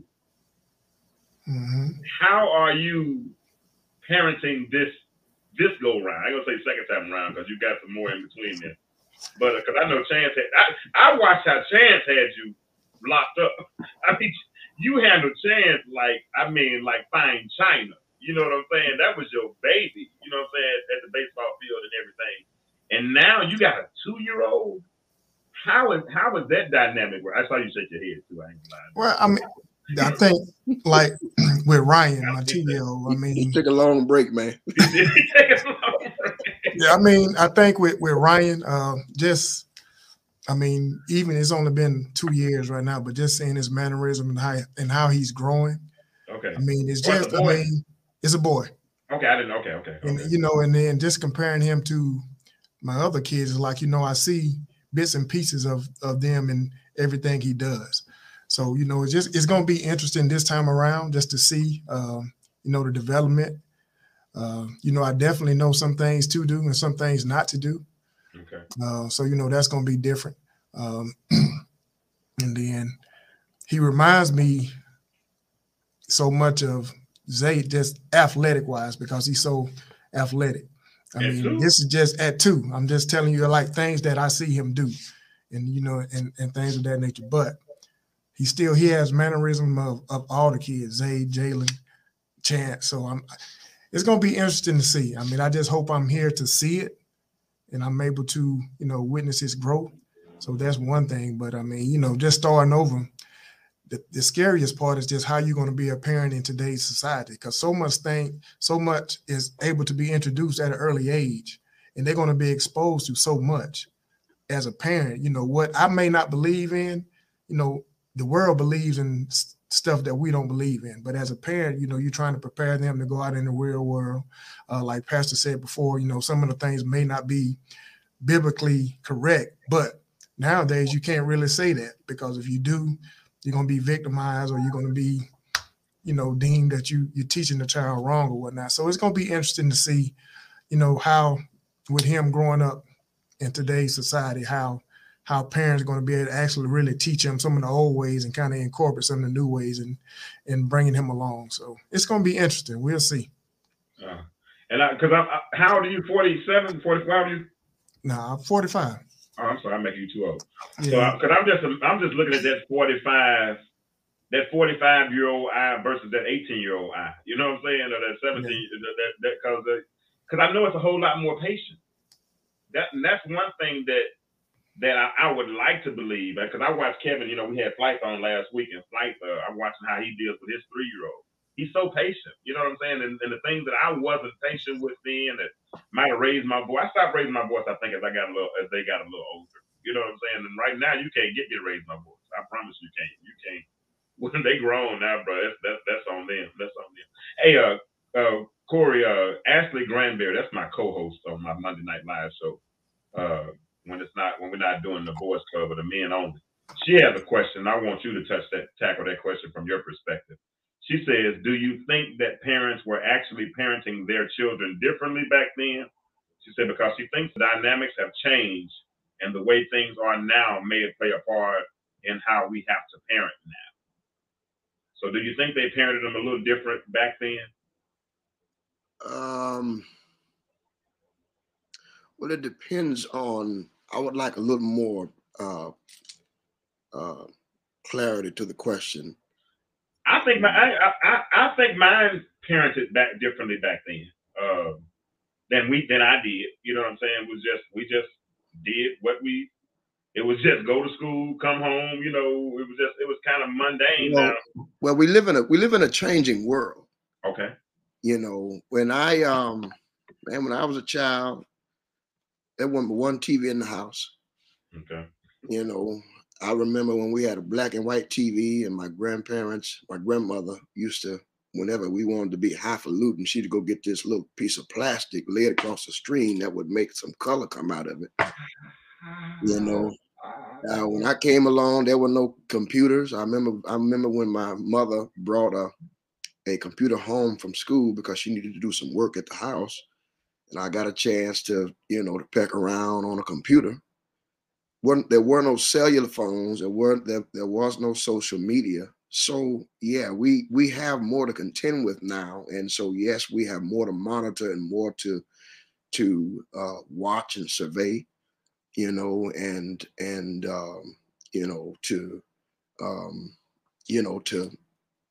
to protect our children from. So yeah, it's different in that regard. But I think that when I was deciphering the question, there is also differences spiritually, in that a lot of our families now don't have that biblical or Christian foundation. That's different. The communal concept of the village raising the child, that's good. Yeah, is now different. So I didn't really know exactly what our sister Ashley was, what she was targeting, but yeah, we have to. When I taught in the Little Rock School District, the phrase that kept coming up in the teacher training and professional development was monitor and adjust. You would always hear that, monitor and adjust, monitor and adjust. And so parents, we have to do that now. We have to monitor, and then make adjustments. Yes, sir. That's good. All right, Ashley. She said, "What I'm saying is that if you were 2 or 12, you all had to do it. It wasn't much of a difference if that makes sense. Y'all in the chat, answer Ashley's question, if you will. Do you all think that parents parent differently now versus back when we were growing? I'm 49. Pastor said he's 52. 51, man. 51. Yeah. 51. And we right there in Don't Reginald give is me that extra like 45. that. So we right back in that 1970, 71, 72, in that range growing up. So some of those on the chat now that how you were parented versus how you parent children. I ain't gonna lie, I had to make some adjustments in my parenting style. I was much more lax than my ex was. My ex was much more of a she wanted to be more of a disciplinarian. I kind of was flexible as far as let them do what they do as long as they don't kill themselves, kind of thing. You know what I'm saying? Let them kind of find themselves, let them figure it out. My son, more than anything, I wanted to teach him how to think.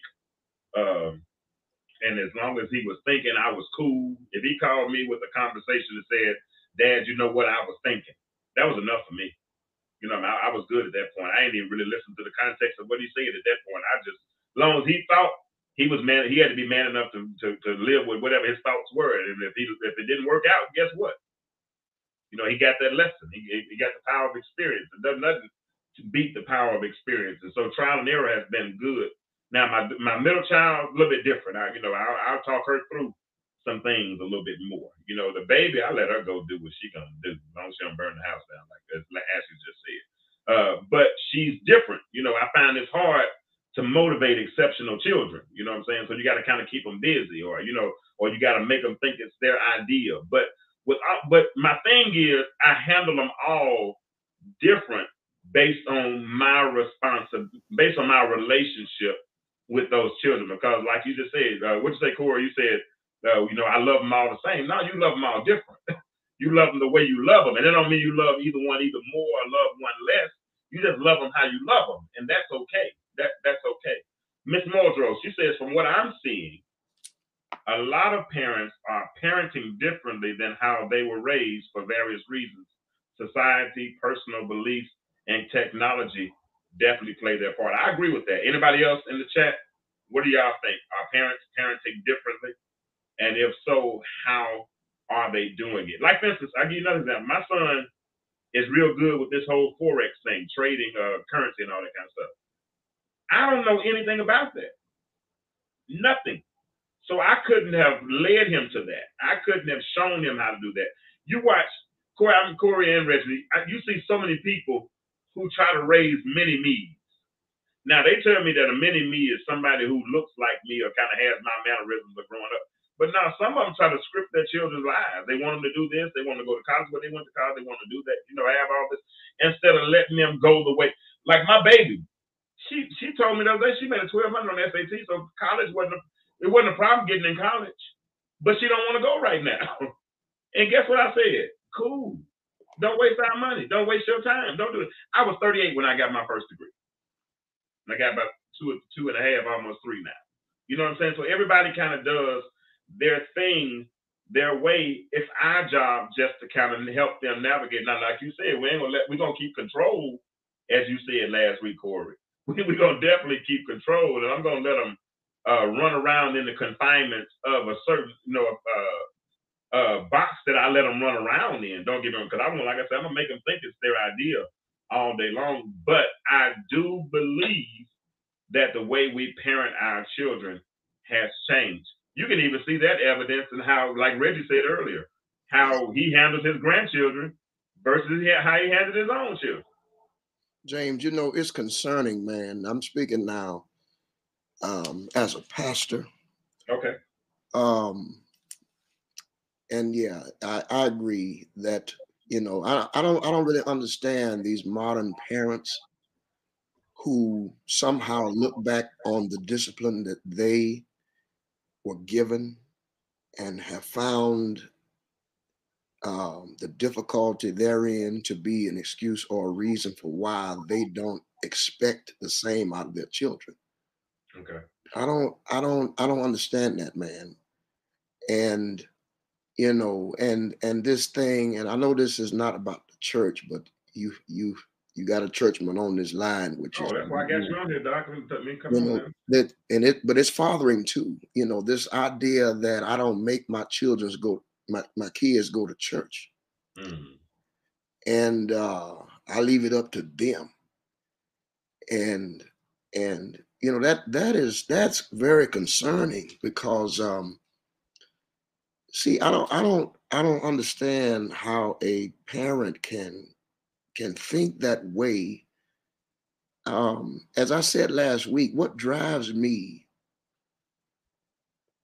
pastorally, what drives me parentally, not in a specific order, but and Okay. what drives me as relates to my my educational goals and is my end, Okay. is the fact that I know that my days on earth are numbered. Mm. And it is concerning to me how why a parent would come to church and leave their children at home.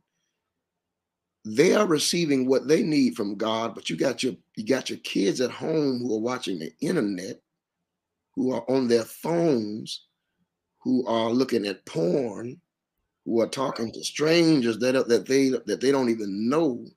They may be being ghosted or catfished or whatever, and they're being fed by all of these worldly ideologies and perspectives and all of this, you know, and that child is not getting what they need from the. It's just concerning to me. And Mm. then what happens when the parent is incapacitated? What happens when that the parent, you know, um, God forbid, you know, is unable to parent because they are sick or in the nursing home or hospitalized, or what happens when when that parent dies, Mm. you know, and all of the foundation and understanding and information and development that they could have given that. I mean, it's just like you're pushing your kids to the wolves. That's interesting. It's like you just giving them over, you know, to be a sitting duck as a prey for the enemy, you know. And I don't, you know, I do not understand that. I I get don't it. understand it, you know. And it's because somewhere along the way those parents didn't see or understand what the church is really about. This is not like a social gathering, some place where we go to come together to read a scripture and to clap our hands and to shout and to get a, you know, to get moments of ecstasy and euphoria, you know, which is the outflow or the outgrowth of what happens when you're in the presence of God. That ain't what it's about. You know, it is putting into your child scripture so that that scripture can mold their thinking, so that their thinking then can biblical thinking can dominate their will, so that they can make right answers when they come to tough places in life, and when they're dealing with people and situations and scenarios, they can, you know, navigate their way through that biblically, you know, and have and live, you know, a victorious Christian life, you know, rather than trying to understand what you need to do because you were ill-equipped, because they wouldn't take you to church or they wouldn't share with you, you know, what the word of God says. And that's definitely a paradigm I wanted to explore as a pastor, and you having to be a spiritual parent slash spiritual father to so many, and many of them being parents themselves. I can see how that will bother you, but also to answer your question on another level, or to address your question on another level, because so many people despise some of their upbringing. You know what I'm saying? I still have things I wrestled with in my childhood. You know what I'm saying? Yeah, And I'm not gonna put nobody on Front Street, you know, and all that kind of stuff, because you never know who's listening. But I do have issues. You know what I'm saying? And I wouldn't do to my children some of the stuff that was done to me. You understand absolutely, what I'm saying? And absolutely. because that wasn't done to me, and because that was done to me, I handled mine. I mean, I probably spanked my, and I didn't get many spankings growing up. I wish I would get spankings. But I didn't get many spankings growing up. But after a certain age, you probably count on one hand how many times I had to spank my children. You know what I'm saying? Because I just didn't have to do it. You know, I mean, I'll give one thing. For instance, when I used to get in trouble growing up, if I made a bad grade, my mama would make me stay in my room for 9 weeks. With my stepmom, make me stay in my room for 9 weeks. Man, that was solitary confinement. That was abuse to me. You know what I'm saying? It took me to getting 40 years old to realize I had been abused in my childhood. And I'm saying that jokingly a little bit, but I mean it to some degree as well. Okay. So I get it. Some people despise how they were brought up. And because they have that despise, because you got, and this is what I want you to, we said this earlier when Reggie was on the show, there's a very fine line between discipline and abuse. And so many times, what people call discipline is abuse. I was having a conversation with a young lady the other day, and she said she got so upset with one of her girlfriends one time because her girlfriend, who was raising a son, slapped that boy in the face. And she did it in front of other people. And she said they almost got to fighting because of what she did. Hold on, give me one hot second. You can still hear me though. They almost got to fighting because that girl slapped that baby in the face because she totally emasculated that child, right? And so, therefore, of course, if you experience something like that, I'm having to plug my computer up. If you experience something like that, of course you're gonna make sure you don't do that type of thing. You know what I'm saying? So I don't think there's one panacea or one size fits all answer for that question. You know what I'm saying? But I agree. If you go into church and you leaving your children at home, that does. Because evidently you find value in the church. So if you find value in the church, you should be presenting that same value to your children. I definitely understand that. Let's see. Let's read what LaDon said, because she answered the question about parents raising their children differently now. She said, absolutely. Parenting is different now compared to when I was raised. As for me and my children, the morals are the same, but you have to adjust based on the individual child and what motivates, that's the key word, what motivates them to be their best selves. That's great, LaDon.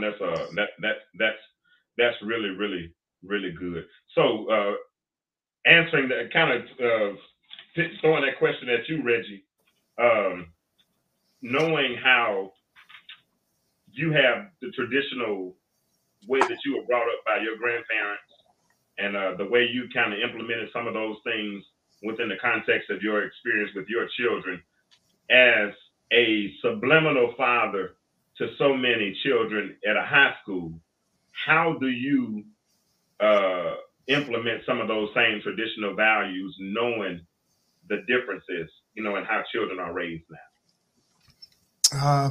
Just basically, like I said, you have to kind of know your kids. You got to know your kids, and like I said, I know, just knowing my kids and being around my kids, when you see them physically or you see their mannerism, you know when something is wrong or something is not right. Okay. I mean, they can put on a good front for everybody else or whatnot sometimes, but when you are around them and you see them, you know when something is not right. And I mean, growing up with my grandparents, I was taught, rather, you don't let anyone see you down. You don't want anybody to see you, as a man anyway, not for the females, but as a man, you didn't, want anybody to see you at your lowest point or to see you vulnerable. And when back then, when they say vulnerable, that was more so showing your emotions, crying, things of that nature. So, I was taught that, you don't show emotions as a man. Now, with growing up and just learning how things are today, I wouldn't necessarily agree with that. I do think you have to be a man on some occasions, but I wouldn't say don't show your emotions. I mean, just like you was talking about, like with Trey or whatnot, hitting home runs and don't show emotions. My kids was pretty much the same way. I mean, strike out 20 kids, you hit a home run, we didn't show any emotions. That's what you were supposed to do. Now, looking back on it, I probably would have wanted him to be a little more emotional. Absolutely. But so, like now, like I said, I understand the importance of, of those kids showing their emotion and just listen. A lot of times they just want you to listen. So if you're listening and you just give them a shoulder to lay on or to cry on, and just to let them know that you care, a lot of times you'll get a breakthrough without even knowing you got a breakthrough. That's good. That's good stuff right there, Rich. I mean, and let me ask this one, because I know you at a high school, and then them little jokers, they smelling themselves now, so they think they're grown, all that kind of stuff. As a parent, how, and because I watched it, Corey, I used to go to the North Cobb High School football games, right? And because my daughter was a cheerleader and whatnot, so I would walk around. Every time I heard a child cussing, I'd be like, stop cussing, stop cussing. Do your mama know you stop cussing, stop cussing? I'm all night long, I'm telling kids to stop this cussing, because that's the daddy in me, and I don't like to hear no little kid cussing all the time like that. Reggie, I know you see it all day long in high school. Yeah. How do you handle that? You know what? A lot of the kids know, and the sad, when I say that, coaches get more respect from the kids than the actual teachers from the majority of the time. Mm-hmm. But when I say that, the majority of the time too, coaches are the ones that they see caring the most and pushing them to do the most. So they have a little more respect for those people. And that, so I see that a lot. I mean, even just like if you walk out, that's like their second language. Yeah. Everything is a cuss word in between every word. But the respect part of it, oh, I'm sorry, my bad, I didn't see you standing there. At least you acknowledge that, I'm here. That's good. That's good. So if you go to a game, that's all they're going to be doing is like, you'll look around, wow, y'all really?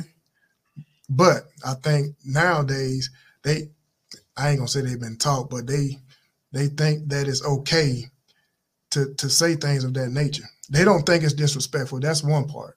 They haven't been taught that it's disrespectful, to do that around grown people. And I think that's where, the disconnect comes in. They hadn't been taught that that's disrespectful, because if it was, you wouldn't have so many kids doing it. You're right. Man, I wish I had them clapping second. That's good. They don't, especially when they're getting cussed out at home all the time. Mm-hmm. And every rap song they hear is a cuss word.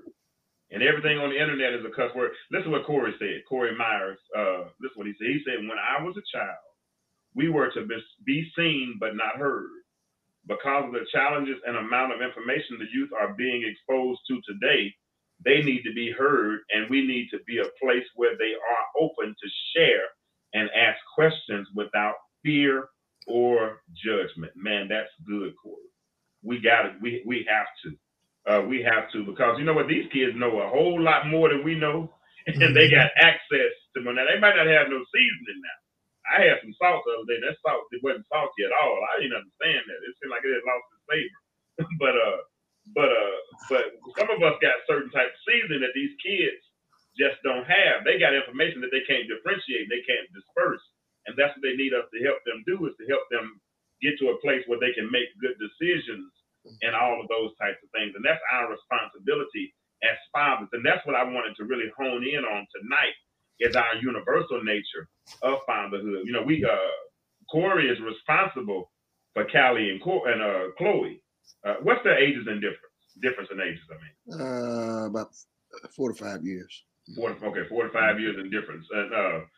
But those are your responsibilities. But parenting them has taught you how to parent others in a certain sense, because you have grown children, you have young children, you got to dedicate babies, you got to bury people, you got to handle families when it comes time for bereaved families and all those types of things. But that nature as a father begins to translate into your pastorate, Corey. It translates into your position as an athletic director / educator, Reggie, because it's just going to automatically make you love children regardless. You know what I'm saying? Man, I don't see how you can love your children but don't love other children. That don't make sense to me. I can't throw the baby out with the bathwater. You know what I mean? That's why I'm at the Bay football game. I never will forget. It was one boy. He had dreads and gold teeth and all this stuff. He about to fight 4 boys. Now, Reggie, we out in the suburbs, first of all. These little boys, the 4, they didn't even know how to sag. They were sagging. They were about this far with their sagging. So that let you know their mom and dad really didn't let them sag. So they had to sneak their pants down a little bit when they got out the house, right? But this other boy was a straight thug. He about to fight 4 of them, right? And so I helped break up the fight. I walked him over to the side. I started having a conversation with him, right? And so when I talked to him, I said, man, where you from? He said, East St. Louis. I said, East St. Louis? I said, you a killer. And you finna fight them little boys over there? That ain't even a challenge. Why would you go to jail for that? And boy, when I broke him down like that, he started laughing. And I said, man, let me holler right there. I said, you know why I'm talking to you? He said, why? I said, because I got a son. And man, I don't even know your name, but I love you. And the last thing I want to see you do is go to jail tonight over some bull, over fighting some little bitty boy. Are you serious? His girlfriend broke down to crying. He smiled and he just happy somebody talking to him. Why? Because that's my universal nature as a father. That's my job, to step in. And when I see disorder, as a man, I'm gonna come in and bring calm to chaos. I mean, those white. Now it was one that is. I got to give coach one of the coaches, white coach there. He don't want to lock nobody up. He's gonna try to break up the fight. Y'all go this way, y'all go that way. But a lot of them, they ready to lock you up in a heartbeat. They don't care nothing about you. As soon as you are something that looks like a threat or something that can't be controlled, as somebody said a moment ago, like you said, a man is always one who's in control, who doesn't show his emotion, all those types of things. We were taught that growing up. As soon as they see something that looks like it has the potential of being out of control, their way to control it is try to lock it up as soon as possible. I wasn't going to let that happen. I'm a man. And there was black boys in the neighborhood, black young boys and young kids. I had to step in. And I would do it 1,000,000 times out of 1,000,000 because that's just my responsibility. James, y'all want to add something to that? Go ahead, Corey. you remind me of another James who was a television father on Good Time, James Evans. Man, I ain't wearing those brown pants though. There was one episode where Mad Dog shot JJ. I just saw that the other day. Yeah. I saw that episode the other day. And James just couldn't wait to get to him because he's going to break his finger. And he took those cinnamon sticks with him in his pocket. Whenever Mad Dog would say something crazy, he would just take out a cinnamon stick and break it, you know, saying, this is what I'm going to do to your finger as soon as we get out of this courtroom. And so, but then as James kept observing, his mother, who was Donna, well, I'm calling her Donna because she was Donna on Fred's Sanford's son. Yes, sir. Yeah, so Donna had a son on another show, Mad Dog, and James sat there listening and paying attention and found out that Mad Dog's issue was that he didn't have a father. Absolutely.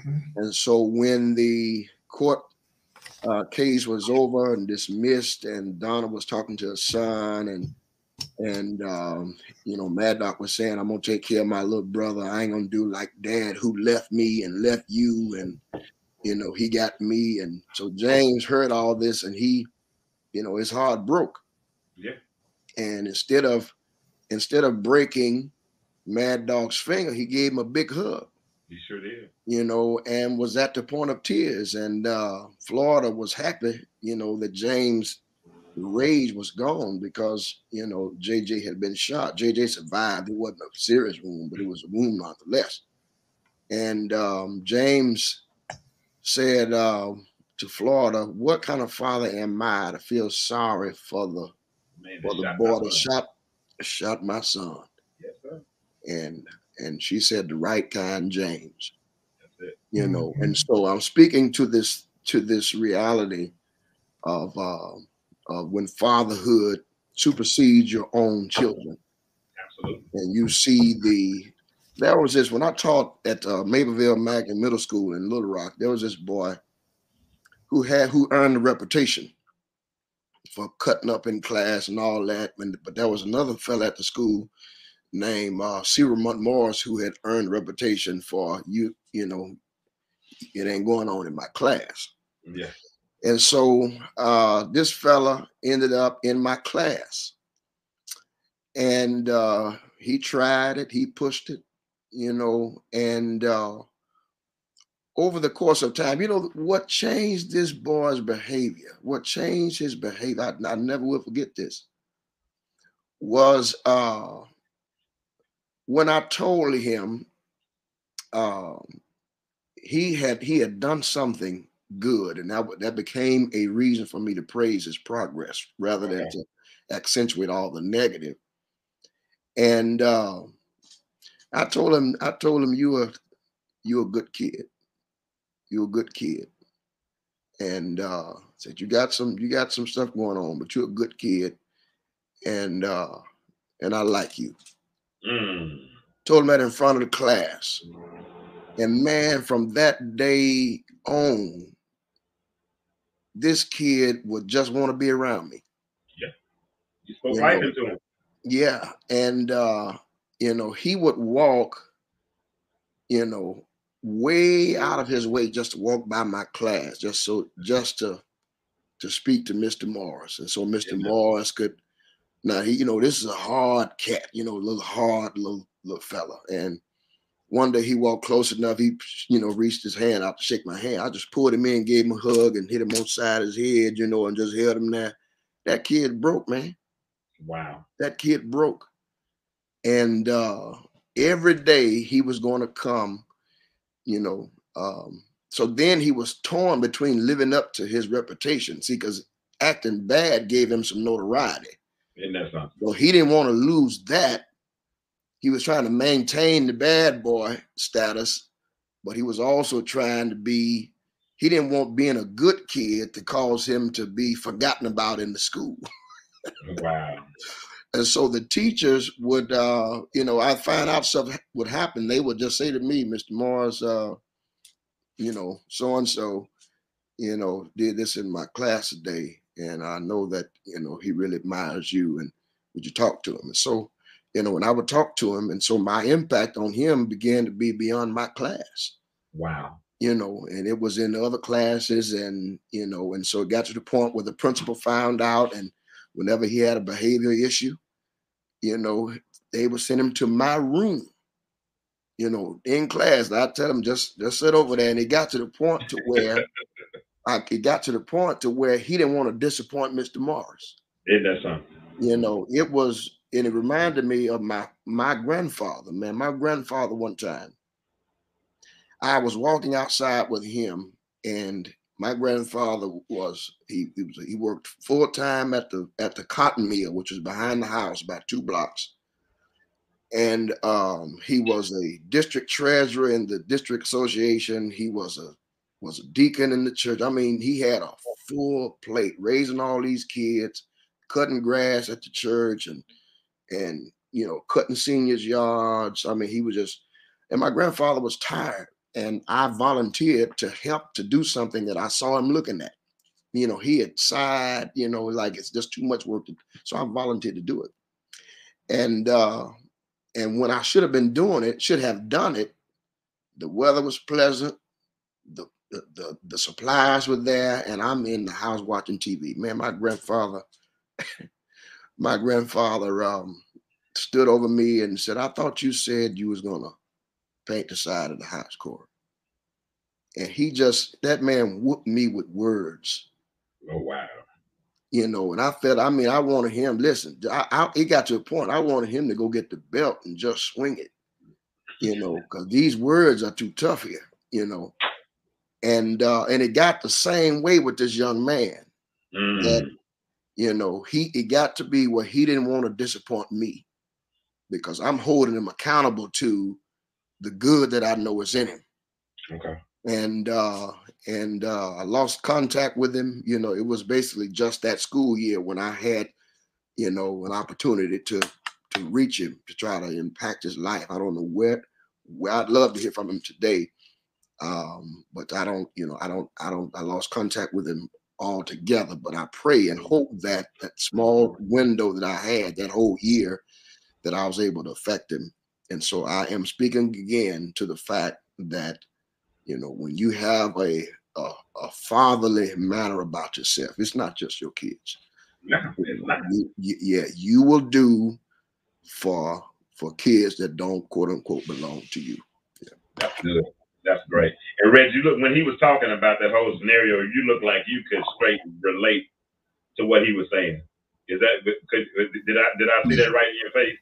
Yeah, especially when it comes to, like I said, with teachers, most of the time, a lot of the kids that act out in the classroom are acting out for a reason. But, the first thing they want to do is throw them out and, or try to embarrass them in front of everybody else. But, that goes back to what Pastor was saying before. They always send those kids down to the coaches. Go down here. Or Go the black down. men. Yeah, go down there to your coach. Go down here with that. The kids gonna come tell you what you do. I was eating a Starburst. Something simple like that. But same thing, man. Come on in here, get your work done. You sit down. You have good conversations.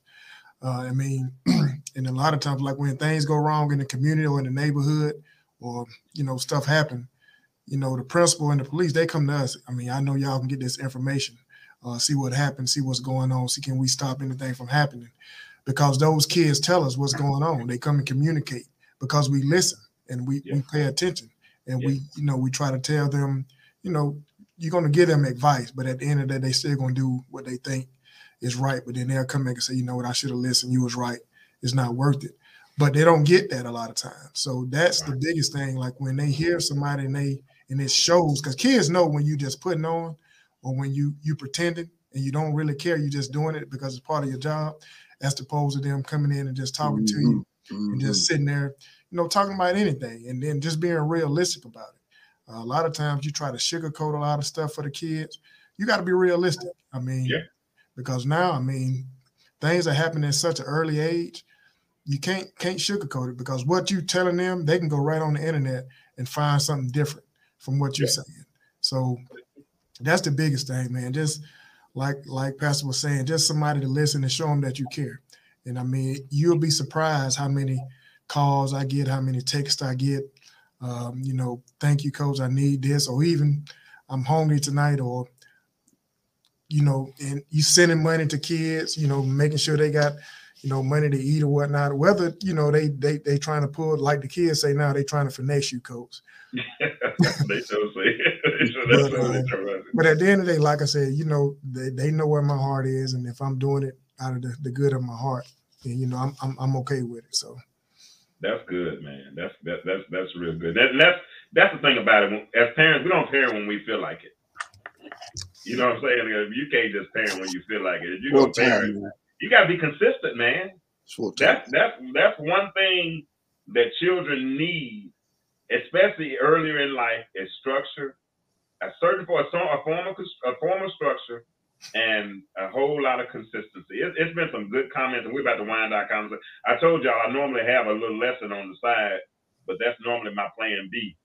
So I haven't touched any of the lesson that I wanted to do tonight. But none of the thoughts, and that's okay, because I wanted to really paint the picture of this universal father.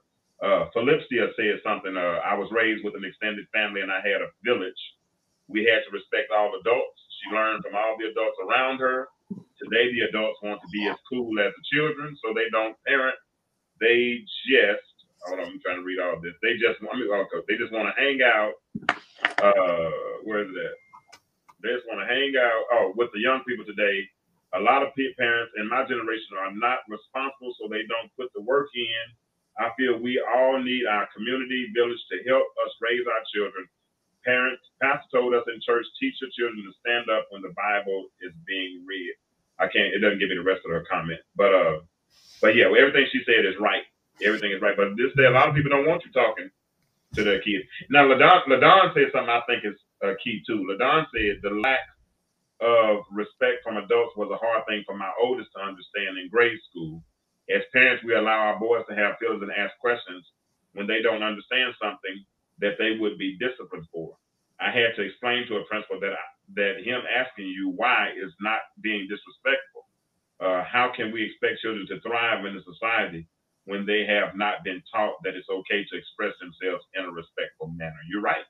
You're right. That's one of the biggest things with especially black boys is that they try to control them before they get out of hand. And so that's one of their biggest fears. They want to keep calm before there's chaos. Corey Meyer said he agrees we need to give our children all the tools they need to grow strong enough to sustain the winds of change in the world. We do that, and fathers definitely help. I think fathers really help to navigate that. I love my sisters, and I think my sisters do a great job. But I think that fathering adds another element to it, because Corey was saying something earlier when he was talking about, you teach them to analyze and to look at something a certain way, and that's different. that's a difference. That's a difference, and that's okay. That's okay. That's why I think we need both parents. We definitely need both parents in the children's lives Hmm. to give them both sides. I mean, it's hard. It's hard for a woman to raise a boy to be a man. It's hard. She can raise him, no doubt. She can give him all the tools necessary, all that. But it's hard to raise him to put that. Like, I used to always say with my son, I had to put that dog in him. I had to put that dog in him because that's just what I was doing. I'm trying to get off y'all because we've been on for 2 hours already, and I know Corey's ready to go to bed. Deborah Fortune said caring is a powerful virtue. Uh, oh, there you go. Here you go. Tiffany Gray said, especially when there should be discipline along with the lesson. The child is obviously needing discipline as correction, but you give them discipline and you explain to them why what they did. I had you why what they did was wrong. You got to let them know what they did was wrong. What Corey was saying earlier when he talked to that boy in his class, John Maxwell said something that was powerful. He said affirmation is like oxygen for the soul. So when Corey spoke into that boy's life, it was actually like speaking to a honestly like speaking to a dead situation and then speaking life into it. And he needed somebody to speak life into him. And That's all, man. sometimes you got to kill them before you. Sometimes you got to lay them down before you raise them back up. You got to get in their chest. I mean, I used to work at the alternative school. They brought a little boy in my class one day that he was acting a fool. And I let him ride for about 10 minutes. We went to the lunchroom. Thankfully, it was lunchtime. And right before he walked in the lunchroom, I put him to the side. I said, come into my house right quick. I said, you go in there and act up again. I said it just as calm. I said, if you go in there and act up again, I'm going to snatch a knot in you. And you ain't going to like what you see from me. And I smiled. I said, now do it again. That boy went there and sat down like a little church mouse. But it was a man. I wasn't even a father yet. But I was called to be one. Because now I got him. I got him. But that's something that we have to do. It's something about that. There you go. Corey Myers right there. Look what he said. Look what he said, C. Ray Mott. He said, it's something about when that bass tone in the voice hits, it's real humbling. It's something about when we put that bass tone on those children, they respond right. They respond right, and that's what they need. Hey, listen, that's what I wanted to do tonight. I'm about to wind this conversation down. The only other thing I really wanted to do that I didn't do, and I might do it again next week. I don't know what I'm gonna talk about next week. I know what I'm supposed to do, but I might do something different. There were several good ways that good dads are great for kids, because when dads are present and actively engaged in their children's lives, they have better, healthier relationships. They typically have better physical health. They're less likely to become addicted to substances. They're more likely to feel safe and more confident. They have better odds of academic success. They're more likely to stay out of trouble. Therefore, reduces the cost of policing, criminal justice, and incarceration. In other words, sisters, we need dads. Dads, you're necessary. I want all dads to know that you are necessary. If you're not in your child's life, please, sir, figure it out. Please, ma'am, figure it out. From what we've learned tonight, it's necessary that parents partner together and become. What we learned last week is that we have to be successful at co-parenting, because at the end of the day, the only thing that really, really matters is what? The child. If we got together and we used to like each other, evidently we used to like each other enough to produce a child. We did. So let's be responsible enough to see that whole process through. We got to see it through. Because as Grandmama and them used to say, Corey, and I'm sure you can relate, done got late in the evening. And yes, sir. And the sun is going down. And like you said, our children are lured by satanic suggestion on a daily basis.